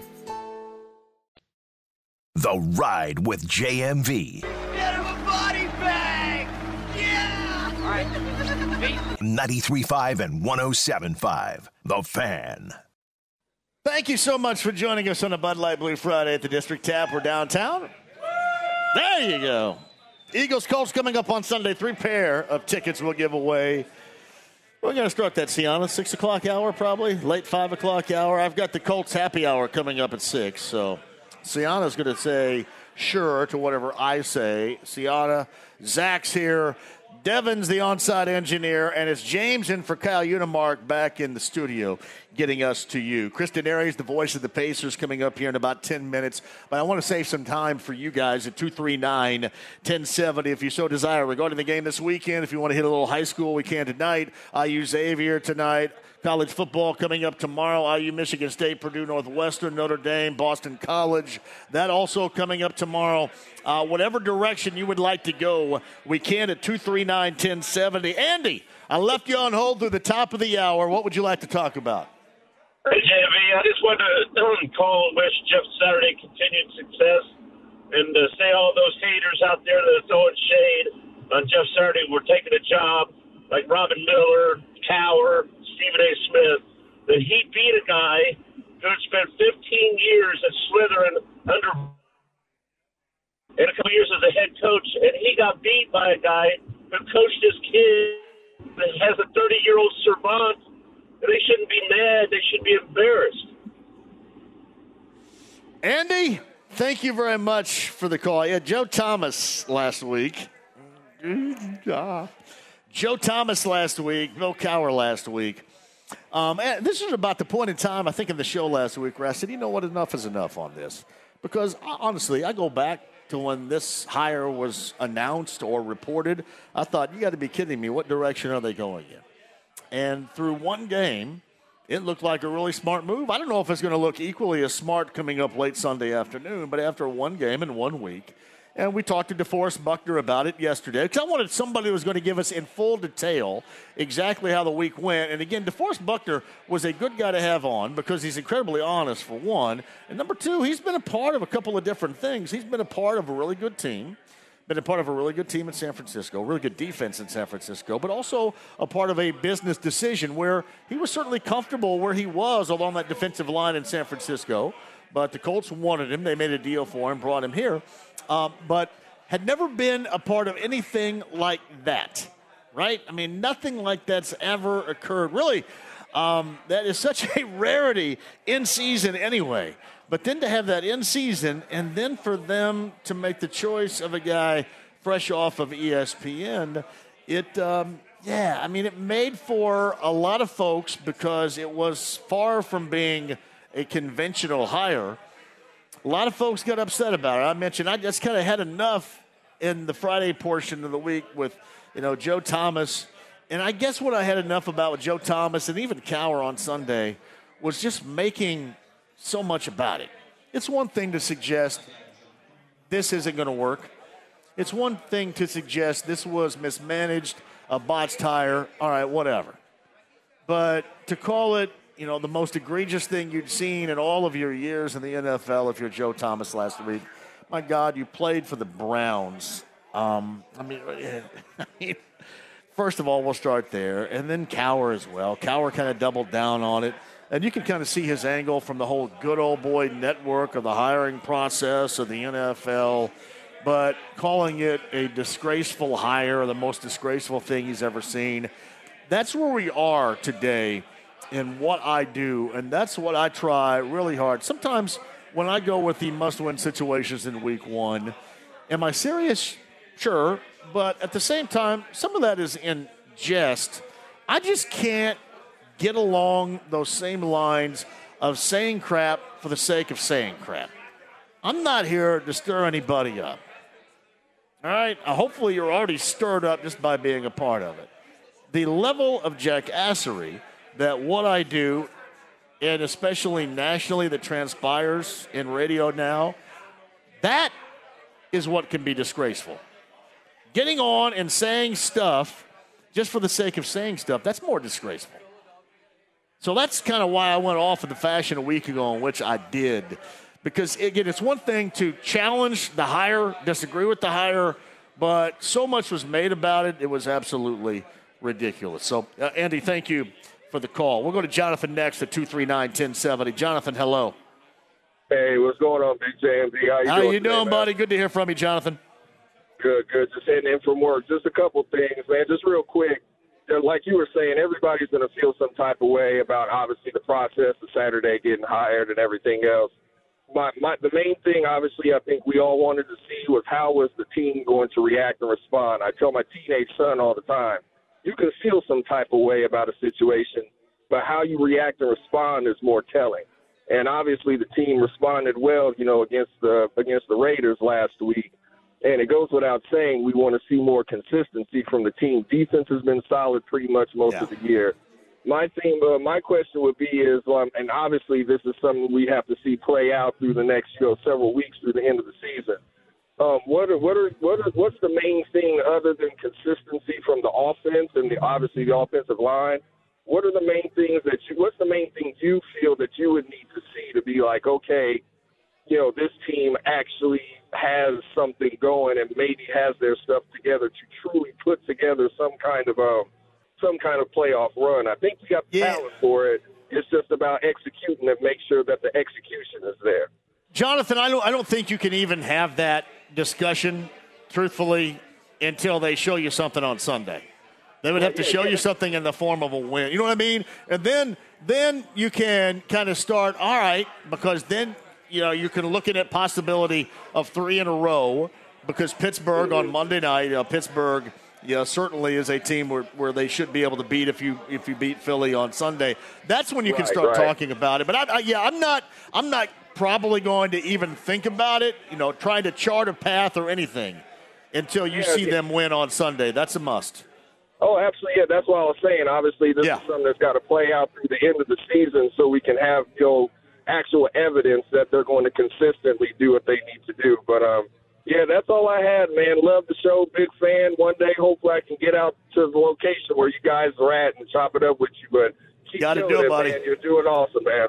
Jonathan, I appreciate you. You got to get out of here sometime. We'd love to have you. Before I get to Denari, hold tight, Chris. Jay, let's work you in at 239-1070. Hello, Jay. Hey, buddy. What's going on with you? Good to hear from you. I'm going to go on a different topic, man. Everybody talking about the Colts, man. That's getting old. But look here, man.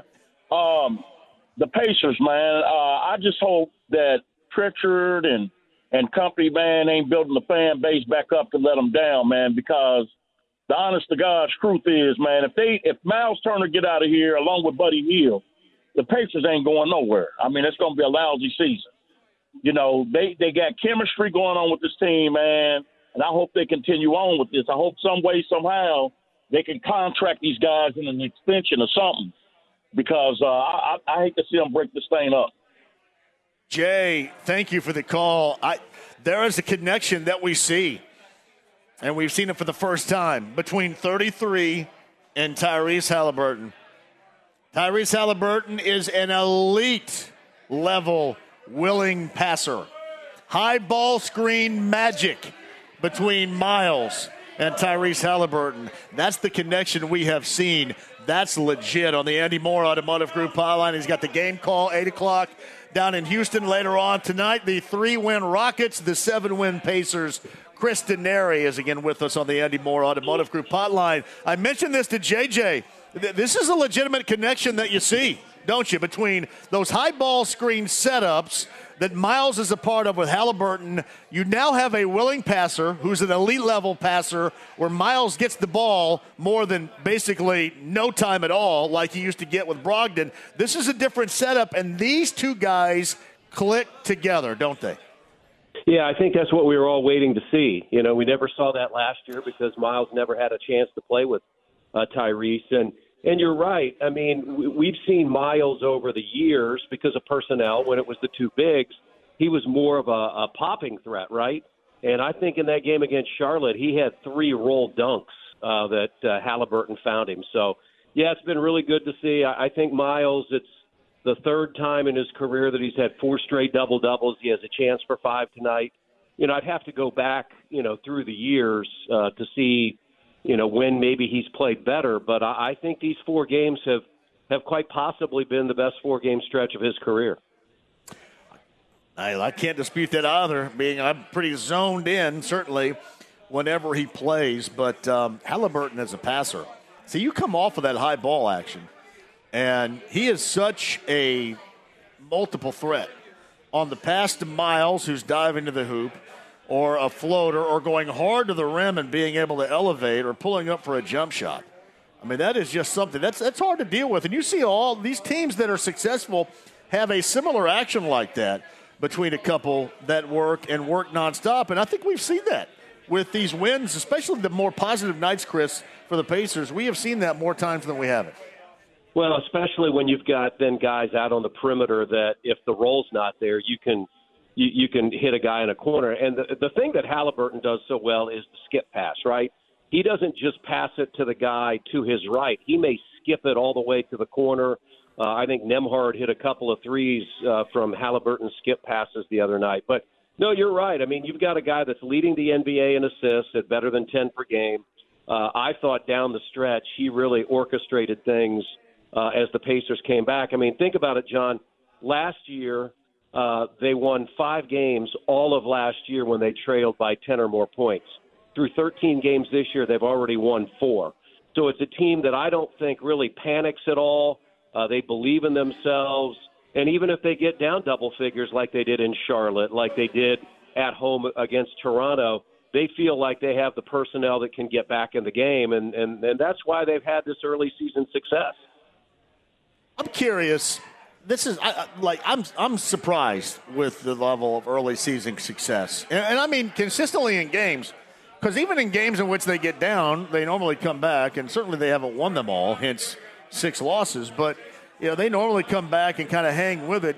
Do you think at all there's a level of surprise in how quickly this team has kind of gelled early season together from those within the Pacer organization? You think there's a little, not complete surprise, but a little, oh, wow, this is even quicker than what we thought? Yeah, probably. I would have to admit that. I mean, I'm even a little bit surprised. In those first 2 games, you had chances to win against Washington and San Antonio, and then you beat Detroit, but you knew you were going out on a 5-game road trip, and you were sort of looking at that schedule going, hey, where are the wins going to come? And then they got those back-to-back wins in Washington and Brooklyn. And I really think those 2 wins gave them a lot of confidence that, they could win games. And then they came home, I thought, with a 4-game homestand against some pretty good teams. I mean, teams that were playoff teams a year ago. They won 3 of them and probably should have beaten Denver to make it a 4-0 sweep. So I think you're right. The one thing that I've gathered, and this is the advantage about being back on the road with the team, is just how much these guys like each other. And I know a lot of people that say, oh, well, chemistry's overblown. I really believe this team has some pretty good chemistry. Just being around them, we were fortunate to be a part of a travel party dinner the other night. And you just see these guys, they really enjoy being around each other. And so I think that's a big role. They all root for each other. You can tell that on the sideline. You can tell that on the huddle. I mean, I think to a man, they were super proud of a guy like O'Shea Brissett, who had been buried on the bench for much of the year. And he's come in and in the last couple of games really given the Pacers a boost off the bench. So it's been good to see. I know, the NBA is surprised. I get texts all the time from national people that are like, wow, watching this team is fun. So, it's a long year. We all know it's a little bit of a short sample size through 13 games, but I think you have a feel, for what this team, can do. Now, they'll come home, they've got 4 straight, and then they go 7 straight on the road. So we'll really know a lot more about this team when we get to mid-December. So Chris Denari, the voice of the Pacers, Bally Sports Indiana, 8 o'clock, your coverage, I should say tip time's 8 o'clock. Coverage begins coming up later on tonight from Houston for them and for the radio side here coming up at 7:30. I was going to bring up a couple of things. One was Andrew Nembhard. I don't think enough has been talked about, especially since Duarte has gone down. The role and the success and production that the rookie from Gonzaga has provided this basketball team. I don't hear a lot of talk about it, but it should be because it's been impressive. He just sort of flies under the radar. In the 4 games he started, John, he's averaging 11 points and shooting 61% from the field. But I think it's just more than that. It's more than the numbers. It's the feel that he has for the game. He's a better defender than maybe I thought he would be because he's got pretty good size. And so, and I think what Rick has done this year, he likes to have 2 ball handlers on the floor. I mean, that's why he's starting right now with Halliburton, and then you'll see Nembhard and McConnell play together. You'll see Halliburton and McConnell play together. So it's been really interesting. And I saw Seth Davis talked about Gonzaga getting blown out by Texas the other night, and he said, you know who they missed? They missed Andrew Nembhard. And he's a guy that's playing about 20 minutes a game now in the NBA. So you're right. He just does so many heady things. He took a charge the other night. I think he may have even taken 2. But he did. He has been. I don't want to say he's been a pleasant surprise, but when you think about how lucky the Pacers were to get him, they felt he was a first-round draft pick, and they did something that really you don't often do in the NBA. They signed him to a 4-year deal in the second round. That's how much they believed in Andrew Nembhard, and he is not disappointed. Yeah, it's funny. I think we had talked about this when he was drafted. I questioned, having watched him, full-time playing at Gonzaga, I kind of wondered in those higher-level athletic guard games, sometimes for Gonzaga, not all the times, but sometimes there was a struggle. And I wondered how long that transition would be made for him to the NBA. But you know what he's done, Chris? I mean, he kind of settles in. He doesn't get rattled.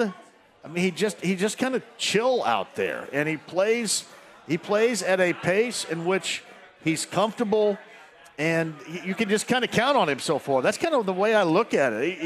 He's a counted on, relied upon guy so early in his career, and he's just kind of playing the way that he did at Gonzaga. And he doesn't get overwhelmed or swamped by the athleticism. It's been an impressive first month plus for him, I think, in the NBA from what I've seen. Yeah, I mean, think about his first 2 baskets in Charlotte. They were just sort of drives, put the ball on the floor, hesitated in the lane, hit dotted line jumpers, and then that sort of opens up the game for him. And, how impressive has he been? Well, Rick Carlisle uses him to close. I mean, he's out on the floor with Benedict Mather, and how often do you see 2 rookies in closing situations? And all you have to do is look at the last 2 games. The Pacers – right now, they're the number 1 fourth-quarter team in the NBA. They're averaging better than 30 points. They've got I think, second in scoring margin. In the last 2 fourth quarters, they shot 60% from the field in both of those quarters, and that's with 2 rookies out on the floor in Nembhard and Mather. And so, yeah, he's been really impressive. Like you said, he sort of plays at his own pace. He's very comfortable with what he does. He doesn't try to do too much. But I think as he grows into this league, you'll even see him become more dynamic as the years go on. Hey, as a shot blocker with Isaiah Jackson in year number 2, how much do you think he can take away from where Miles Turner, his teammate, at least for the time being, is as a shot blocker defensively in the NBA? Yeah, I mean, he's a little bit different shot blocker because he will block a shot with either hand. I mean, Miles is pretty much, a right-handed shot blocker. Isaiah is a better athlete than Miles, and so he has, his spring is a little different. So he gets to the ball a little bit differently than Miles does. But that's why, with those 2 guys, that's why they're number 2 in the league right now, John. I mean, Miles is averaging better than 3. Isaiah's close to 2. They're averaging 7. They had 9 the other night. It's going to be interesting tonight to watch this game because Houston's coming in off a win. They won in Dallas. Now, Doncic didn't play. But this is one of the youngest teams in the NBA. They're super athletic. They've got Jalen Green and Kevin Porter Jr. in the backcourt. They blocked 17 shots Wednesday night in Dallas. 17 shots. Now, the Pacers had a game earlier this year where they blocked 15. So it's going to be really interesting to watch the ball around the rim tonight and see how either team gets it into the basket because you've got a lot of shot blockers on the floor. All right, you got the first of a back-to-back. Tomorrow night you guys are at home, Gainbridge Fieldhouse against Orlando team. A lot of young talent, but combined with tonight and tomorrow night, you get 7 wins, the same amount the Pacers going into tonight have as well. So the success with either team hasn't been there, but there is young, really athletic talent on both of these teams, we'll see. Oh, there's no question. I mean, Orlando's without Banchero right now.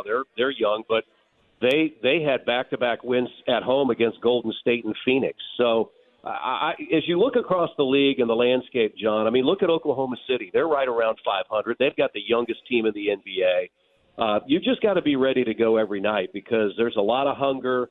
This is a Houston team that will, I'm sure, look at tonight and think, hey, this is a game, we need to win. Yeah, I mean, this is a stretch. It started Wednesday, John. 19 games in 33 days. Yeah. 19 and 33. The Pacers do not have more than 1 day off between games until, I think, December 18th. So this is a pretty grueling stretch as far as the Pacers are concerned. They will come home with those 2 games against Orlando and then Minnesota and Brooklyn next week, and then it's off on that 7-game road trip. So, it's that's what everybody has signed up for, and I know in Pacers land, just gauging the fans, they're really excited with what they see, and they should be. This team is fun to watch, and hopefully they keep it up. No, and I fight this all the time because in the position where the Pacers started the season, and a lot of the conversation, Chris, was, well, it's okay if they play well but lose. And I don't embrace that. It's tough for me to do. What I say is I want to see these guys get experience in winning. As you mentioned with Andrew Nembhard, closing a game. Get experience in closing a game and winning. That seems to be much more valuable than worrying about what the hell and where you're going to be come June. Well, and I think what they've done, though, John, too, is they were very upfront, and I think they've done it the right way. They said, hey, we've gone young, but these young guys are producing. Jalen Smith is young, Isaiah, Duarte. I mean, they're all young, if you look at it. I mean, Miles at 26 is old in comparison. Buddy Hield gives him a nice veteran presence, and so does T.J. McConnell. But the bulk of this team is either in year 1, 2, or 3. And so this is just a group that I think, continues to battle. They enjoy playing. And I look at it as there is a blueprint for what they wanted to do, and they orchestrated that when they made the trade for Tyrese Halliburton. And maybe because of the wins, they're a little bit ahead of schedule of where maybe they thought they would be. But it's not going to change how the coaching staff and how this team, goes out on the floor each and every night because they feel like they can win games. And, thus far through the first 13, they've proven it. I mean, 7-6, first time over 500 in nearly 20 months, I think. So, but it's been a lot of fun, and there's going to be plenty of highs and lows. I mean, that's the way the NBA is. But I like what I've seen. It's an offense that they're third in the league in scoring at almost 118 points per game. That will cure a lot of ills. Even though the defense, I think it's a little bit better. They still need to improve, as we all know, in that area. But when you can put the ball in the basket, it takes a lot of pressure off your defense. No doubt about that. Pre-game show, 7:30, tip time tonight in Houston at 8 o'clock. The first of back-to-backs in Houston tonight for the Pacers, and then tomorrow night back here at Gainbridge Fieldhouse against the Orlando Magic. The voice of the Pacers on Bally Sports Indiana, Chris Denari, live from Houston on the Andy Moore Automotive Group hotline. I appreciate you. I'll be watching you coming up later on tonight, so have some fun on that call. All right, looking forward to it, John. Thanks. You got it. Chris Denari on the Andy Moore Automotive Group hotline. Hey, quickly before I had a break, Colts injury report out today. The only 2 that have been ruled out definitely, Jelani Woods, the rookie tight end, and Kwity Paye, the second-year defensive player up front with an ankle injury situation, but worthy of watching. Defensively, as we talked about a little bit earlier with Matt Taylor, there seemed to be a bug going through the defensive room earlier this week. Zaire Franklin, Isaiah Rodgers, both are dealing with an illness, both listed as questionable. And then I guess over the course of the week at some point, Braden Smith, the right tackle, tweaked his back. So he did not participate in practice today either. He is listed as questionable on Sunday as well. So all three of those question marks, DNP's in practice today, 2 for illness defensively, and then Braden Smith with a back tweak, all listed as questionable for Sunday, something that we will observe going through the weekend. District Tap, downtown, Bud Light, Blue Friday, 3 pair of Eagles-Colts tickets to give away. Sit tight, we'll start to do that. Colts happy hour at the top of the hour. About 30 minutes away from IU Xavier Hoop over in Cincinnati. The Gavitt games, IU's on the road versus Xavier. That tip time is at 6 o'clock. All right, 239-1070. If you guys want to jump on board, we can load up some more calls. We'll come back to the District Tap downtown on a Bud Light Blue Friday with 93.5 and 107.5 The Fan. Whether it's audiobooks or all-time greatest hits, long live listening to your favorites. Learn more about Kisqali Ribociclib 200 milligrams at KISQALI.com and talk to your doctor to see if Kisqali is right for you. The Ride with JMV. This will be the high point of my day. It's all downhill from here. 93.5 and 107.5 The Fan. Tell you what, I've had an absolute blast here at the District Tab downtown. Bud Light Blue Friday. I got to thank our good friends from Zinc. Every Friday, they load us up with tickets to the next Colts game. And it just so happens the Eagles in town, 3 pair to give away coming up here in just a bit. Thank you, Zinc, Bud Light, and our friends at the District Tap with great food and the outstanding ice-cold Bud Light. And there are a lot of games. I love this time of year, too, because you get afternoon basketball. So I get to do this show and then watch a little bit of hoopage. I was watching UMass and Murray State, and although I'm a fan of Murray State State's now in the MVC, I believe, right? Missouri Valley Conference, anybody? Right, for Murray State out of the OVC. But they look like they had a 1-point advantage with 7 seconds remaining. I think it's whatever tournament's going on at Myrtle Beach. And UMass had a guard that basically in 7 seconds dribbled down the floor and probably took one of the worst shots available, dribbled right to the corner and was falling away to his right and knocked down a 3 to win it. And, I mean, I don't know if you could have drawn up a worse designed play to get you the worst shot possible, but he did. But my man was dead-eye and knocked that thing home, and UMass knocked off Murray State. You got IU Xavier, again, coming up at the top of the hour, part of the Gavitt games over in Cincinnati. Xavier and the Hoosiers at 6 o'clock. By the way, I think that game's going to be on downstairs, 93 WIBC for you coming up later on tonight. Voice of the Hoosiers, Don Fisher, has the call for that. Rob writes this at JMV 1070 on Twitter. Did you know that a $1 wager on the Colts to win the Super Bowl and the Pacers to win the NBA championship yields over $120,000? I'm sure it would. A $1 wager right there. That's well done tracking that down, Rob. Well done. You know, Tyler, I didn't see this. My bad. I had a different screen on board here. But Tyler says, could you ask Chris if he sees Benedict Mathurin getting frustrated from these staggered minutes on the floor? Feels like he's getting hot shooting. Then Rick seems to take him out. I think I see more with him a frustration of things. I don't think he's frustrated about the minutes or the staggered minutes. I think he's just a dude that gets frustrated when that shot doesn't go down. He's a guy that expects to make every one. I have a great deal of admiration for that, too. He expects to make every single one. And I like it. My man Adam Howard said, I just got this starter throwback Bears jacket as an early birthday gift. I had that back in the day. I've mentioned this before. I was a huge Bears fan. And it probably went from when I remember anything. I'm going to say 1975. That's when they drafted Walter Payton. I was 5 years old. I was a Bears fan basically from that point in time. And you can go back. I still have my Bears helmet someplace. But I had the orange C. But I also had the 60s Bear helmet that had the white C on it too. But I was a huge Bears fan. And that's, I didn't become one because, they became good with Mike Ditka and won Super Bowl 20 and had that unbelievable team and unbelievable defense, back in 1985 especially. I went through the incredibly lean years of Jack Pardee as the head coach, or Neil Armstrong, not the astronaut from Purdue, but the head coach in the NFL for the Bears. Bob Avellini was the quarterback. Bob Parsons was the punter. Bob Thomas was the place kicker. James Scott was the wide receiver. And basically what it was handing the ball off to Walter Payton 3 times and then having a 3-and-out.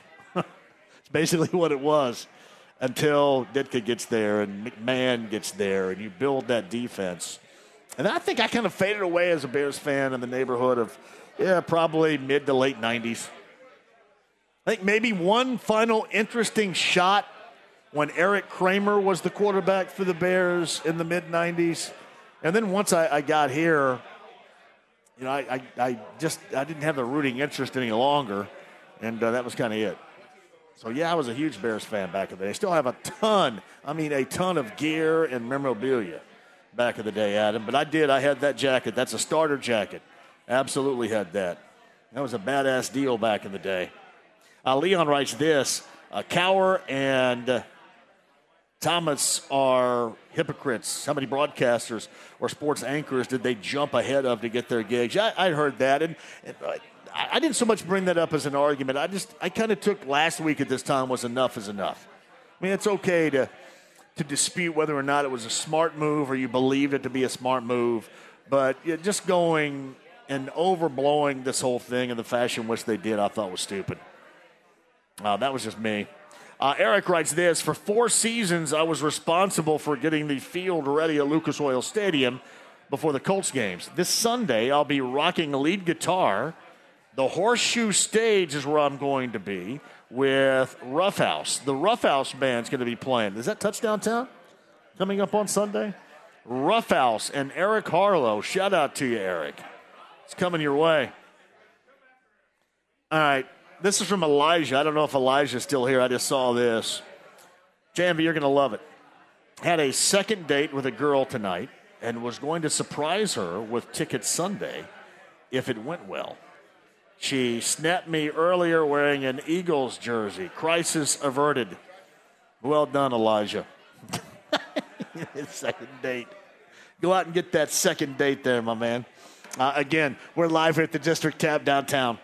Chris Denari a little bit earlier. Matt Taylor also joined us. Chris Hagan of Fox 59 is a part of it. Mike Wells of ESPN Radio.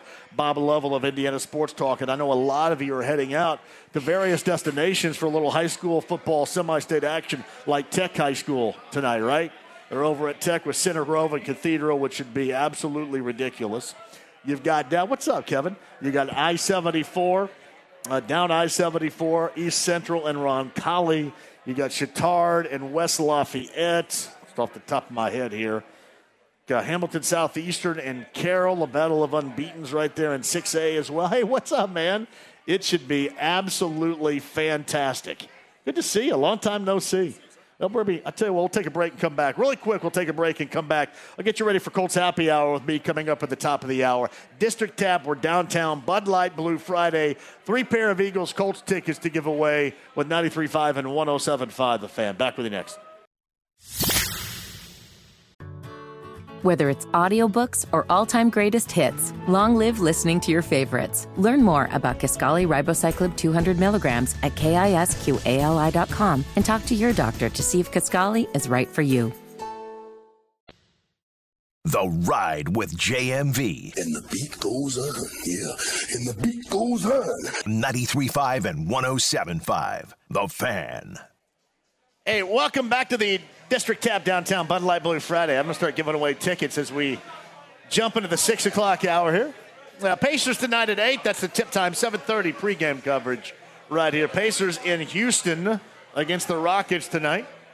3-win Rockets, 7-win Pacers. Pacers back at home. Second of the back-to-back tomorrow night at Gainbridge Fieldhouse. They welcome in the Orlando Magic coming up. And Orlando's won 4 games this season so far. So first of back-to-back games this weekend for the Pacers tonight at Houston at 8 o'clock. Again, your coverage right here at 7:30. You know, I mentioned a little bit earlier we had Eagles fans in here. This one dude, the reason why I bring it up is Adam Howard had tweeted me a gift that he just got was an old-school Starters Bear jacket. This guy that's an Eagles fan has an old school starter pullover. Remember those hooded pullovers back in the day that they had? I think this goes back, he mentioned 1986. I think he's right about that. That thing is badass right there. An old school. Remember they had the team name right there on the belly?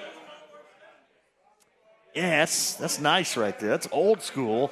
People love those things. That's like the old school, let's say, the former Reggie White, Jerome Brown, that group of Eagles, Buddy Ryan being the head coach. Remember that group of defensive Eagles? Clyde Simmons was a part of that group as well. I'm trying to think of any. Was Eric Allen, I think, in that group too? Just a great defense back in the day, but it's an old school Eagles pullover. My man Jeff is the general manager here at District Tap downtown. You're rocking an Astros hat. Are you from Houston? I'm from Houston. Astros, baby. You probably were loving all that, weren't you? I had a really good October, definitely. Would they please go back to the orange, back to the Enos Cabell Day uniforms? Back to the rainbows? I love those. I know occasionally they do it as throwbacks, but that should be full time. I agree. That is the greatest uniform of all time in any sport.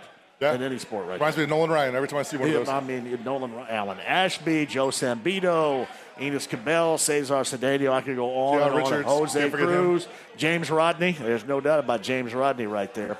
All right, so what do we got going on here? We got Eagles fans in here. We got Colts fans in here. Got a busy weekend for you, right? It's going to be super busy. We got, obviously, Eagles at Colts on Sunday. Yep. District Tap's opening up at 9:45 a.m. It's nice to see a bunch of Eagles fans already rolling in. It's going to be a good game. Thanksgiving's coming up. We have Blackout Wednesday, so it's a good place to party for the busiest bar night of the year. And then obviously USA versus England on Friday. Oh, yeah. 2 p.m. We'll have, $4 that is a Bud week Lights from Friday. Now, you also got, I think, the USA and Wales on Monday afternoon at 2 o'clock. Yeah, so we got two good games coming up. So you guys going to be, are you having all the World Cup games on in here? We'll have everything on TV will be on. So, some of those games are pretty early. We're not open yet. But luckily the U.S. plays at 2 every match. I can't remember. When's the last time that the World Cup was actually this time of year? Has that happened? Not that I ever remember. I don't remember it. James may be able to look that up. Here's why I bring that up, because normally it's in the summertime and you got baseball and that's about it. Yeah. But, man, now this thing is smack dab in the middle of really everything but right in the middle of the holidays. I mean, right in the middle of the holidays, right in the middle of the NFL, college football. You got college basketball. You got everything going on right now. It's a good time of year for sports, that is for sure. It is. All right, so it's a good time for sports. It's a good time to come to the District Tap. What are we ordering? What's the great order here? So we got some new items on the menu. I'd recommend you trying the Cali steak roll. It's basically got 8 ounces of sirloin, French fries, rice in that thing, salsa, avocado. It's a big boy. You can't go wrong. It's delicious. We've known each other for a while. I appreciate you having me. It's always good to have you, sir. I always love it. District Tap, make this your home base this weekend, next week as well, next weekend, whenever. Great food. You got the ice cold Bud Light. Thank you, Zink, for having us as well. And a lot of fun to be had in here. Jeff, thank you, man. Hey, thanks. As for Jeff, the general manager here at the District Tap downtown. All right. Always here. Let us take a break here. We'll come back. Colts Happy Hour. We'll start unloading Eagles-Colts tickets to you out there. So sit tight. Thank you, Jeff. I appreciate that. More to come. We'll keep you updated on IU Xavier and give you some Colts Happy Hour coming up here at the top of the hour. It's right here on 93.5 and 107.5 The Fan. Do not go anywhere. Back with you next.